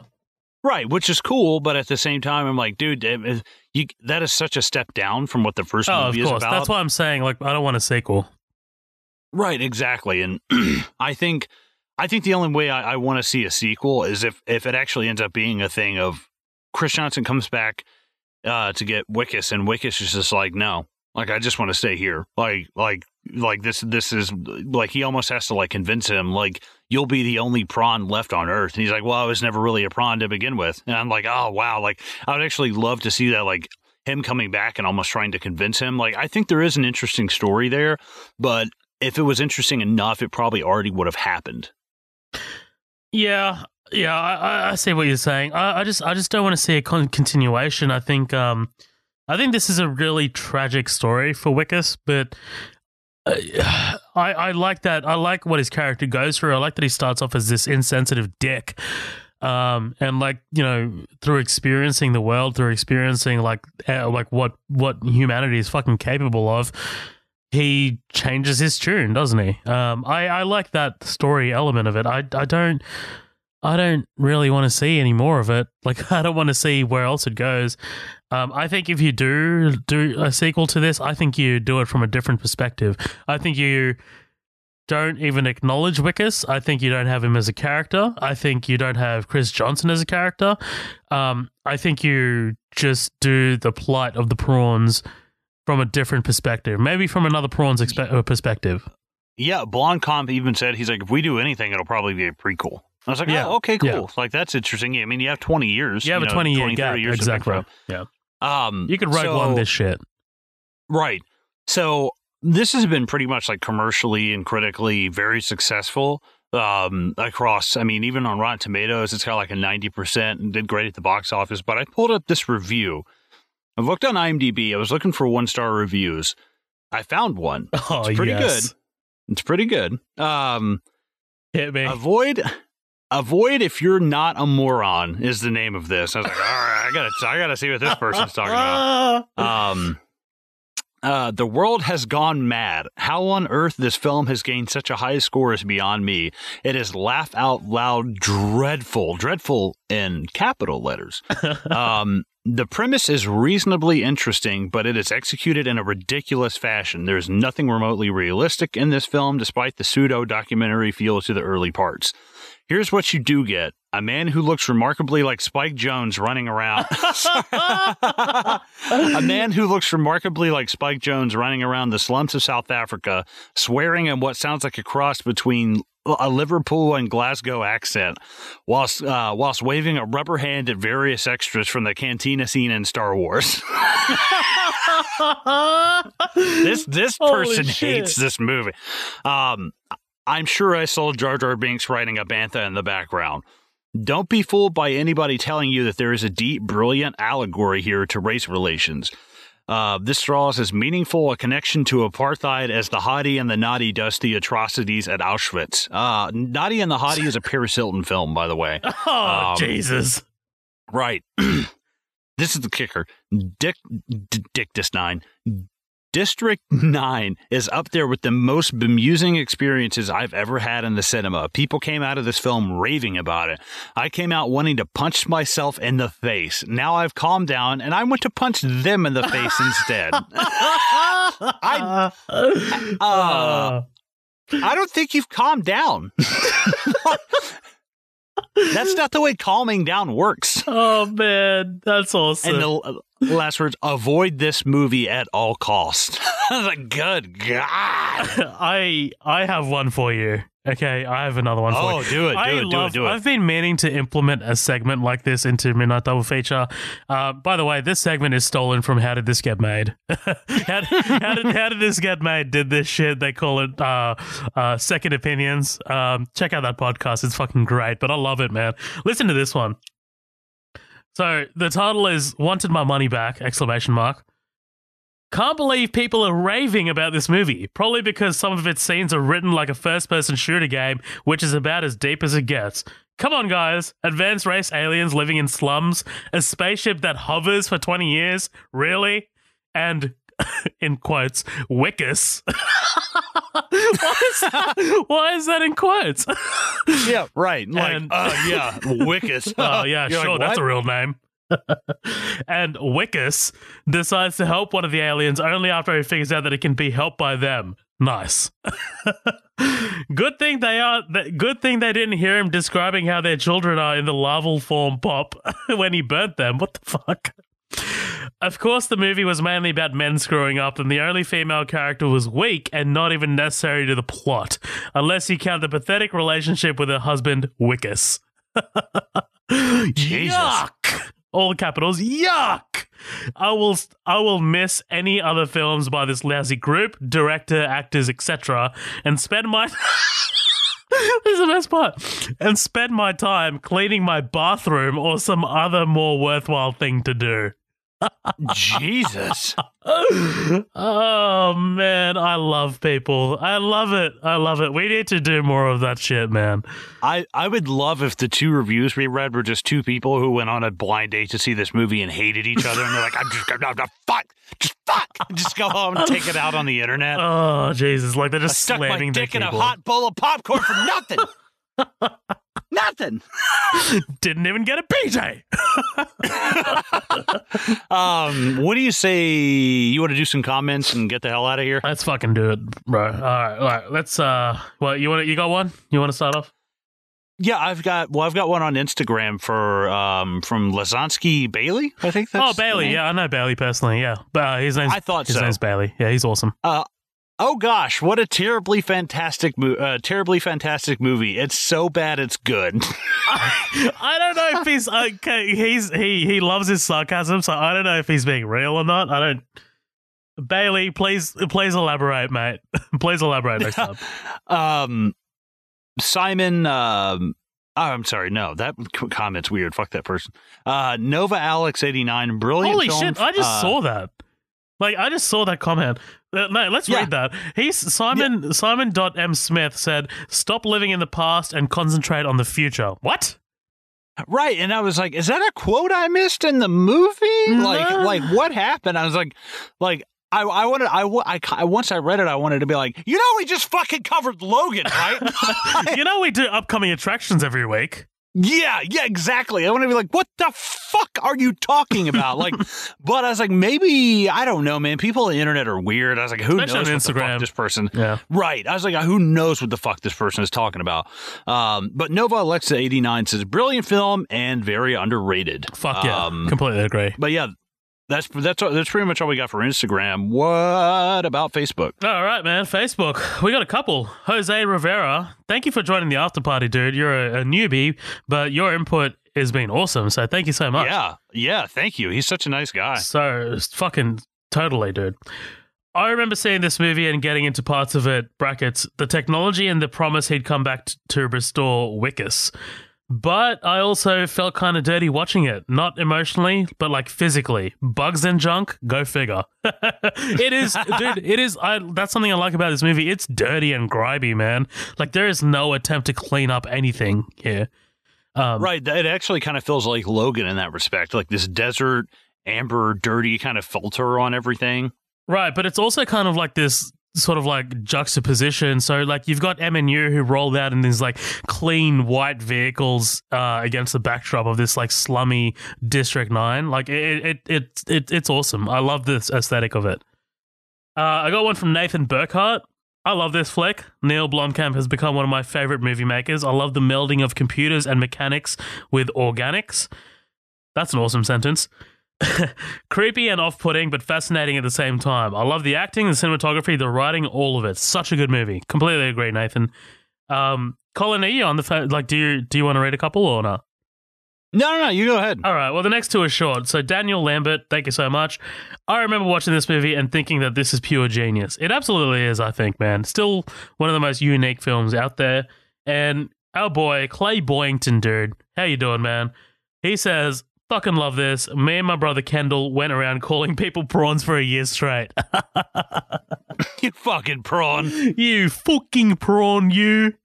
All right, man. Give me your closing thoughts on District 9 before we get the fuck out of here. I really enjoyed this movie. I like the fact that it's a, and Blomkamp has said that he wasn't intending to make a movie about race and apartheid and stuff, but I don't know. I just don't see how that's possible. Maybe it was just so strong subconsciously from where he grew up. I do think he's a sci-fi baby for like first and foremost, but, this movie, the sci-fi parts take the backseat to what's really going on. And right now, what's going on in my country and south of the border and people being detained, it's like you said earlier, it's extremely relevant now. There's actually a comparison the other day between, and I don't think this is an extremely fair comparison, but it is kind of scary. It was talking about, in the Holocaust, them taking jewelry from the Jews and stuff. And on south of the border, there is like a large collection of rosaries like that they've been taking from people. And it's a huge, like hundreds of them. I was like, what the fuck? And I don't think that's a fair comparison because they're not murdering people by the trainload in south of the border. But I do see the point of it. And I was like, that is kind of relevant. That's crazy. But I think that this movie strikes a chord. It struck a chord then. It's striking an even bigger chord now. It's kind of like, I don't know. The Nigerian aspect of this, where this film gets banned and people start giving it shit, is like, there aren't. I agree with the fact that there isn't even like one redeeming like Nigerian character in it. Everybody is a warlord or they're cannibals and shit. It doesn't paint them in a very nice picture, but the reason why we don't see any of those kind of characters is they're not important to the plot. Like, who cares? Like, I don't care about that character. Like, I don't I don't need to. I know that not all Nigerians are like this. I don't need to see that painted throughout the movie because I'm not an idiot. I know that not every single person is a cannibal warlord. Like, I don't need to see that painted out for me. So I can see why there's a little bit of controversy about it, but at the same time, I think it's completely unfounded. There's a lot of people who say that this movie paints Nigerians in a really bad light, and I think those are people just kind of like reaching, they're grasping for something that's not there. I can see why you would start to have that kind of argument, but at the same time, if you even stopped and thought about it for 2 seconds, you would realize that, wow, maybe the reason why there's not some incredibly intelligent, nice Nigerian person in this film is because it's not integral to the plot at all. So I think that it hits. I think that it hits a lot of stuff. I think it does what a good film should do. It makes you. There's parts where it downright makes you laugh. It definitely, you really, really, really start to feel for Wickes by the end of this. And I mean, and it really makes you think at the end of the day. And I forgot to say this. I kind of like the fact that Wickes has to stay behind almost as like a prison sentence. Like, it's like, dude, you've done these horrible things for I don't know how many years. And even though it's been unknowingly, it's kind of like, I don't know, it's kind of like unintentional manslaughter in a way. It's like, well, you're not completely innocent, but you're not 100% guilty either. It's karma. So it's kind of like, right. It's kind of like he's having to serve time before he can have his shit taken care of. So I think it's interesting in that regard. I would say I'm going to say a 9.5 out of 10. It's almost perfect. There's just a couple of things here and there that I would change, like that ending where they're just kind of getting bounced back and forth between the Nigerians and the MCU. No, I'm just kidding. Nice. But no, I would change a little bit of that. I think some of the special effects, they look good. They could look a little bit better. And I think that some of the stuff at the beginning, I like movies that front load that stuff and dump a lot right at the beginning because I can kind of like catch them. But it's one of those things where you like blink and you kind of miss it. I think they could have spaced it out maybe a little bit more and drip fed it at all of the right spots. And, kind of like that thing that I was talking about with Chris Johnson, where it's like, I want to see him have his hands dirtied up a little bit more. Like, he knows that. I think we know that he knows that he's withholding information, but I'd have liked to have seen that confirmed and see exactly, because then we can't really blame Wickes for when he goes crazy and fucking knocks him the fuck out and steals the ship.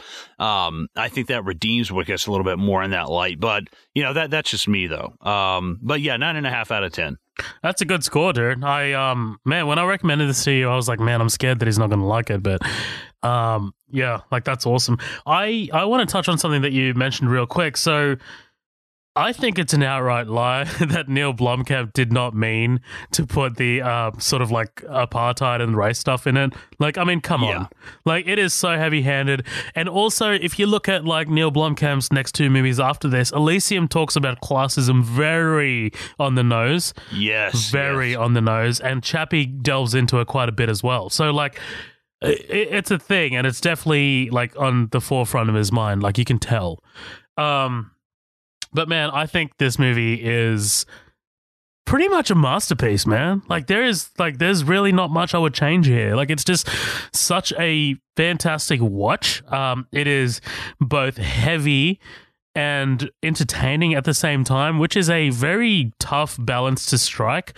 Like, I always mention this as a example. I loved 12 Years a Slave, but I will never watch it again in my life.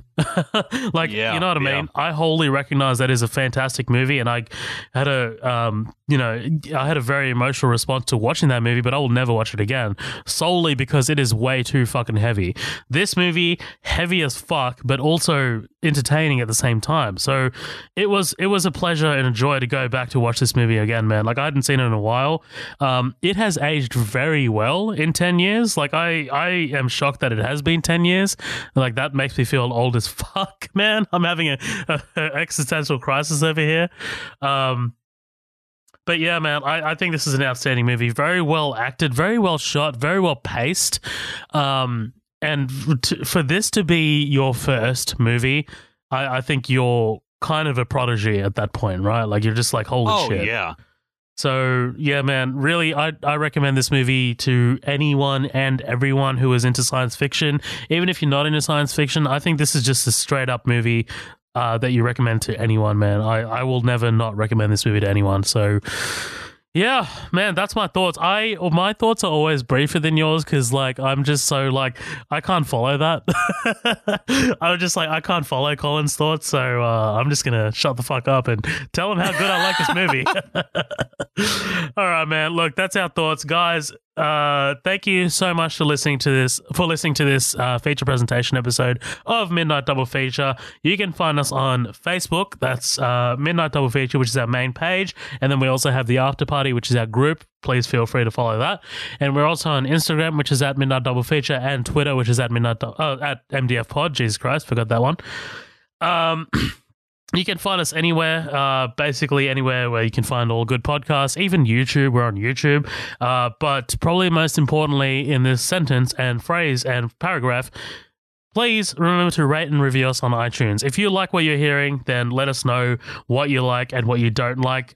Just please remember to rate and review us. We would love to get some feedback. Colin, do you have anything else to say before we get the fuck out of here? No, I do not. All right. Well, say goodbye to everyone. Thanks for listening, guys. We'll catch you next time. We'll catch you next time, guys. Thanks for listening.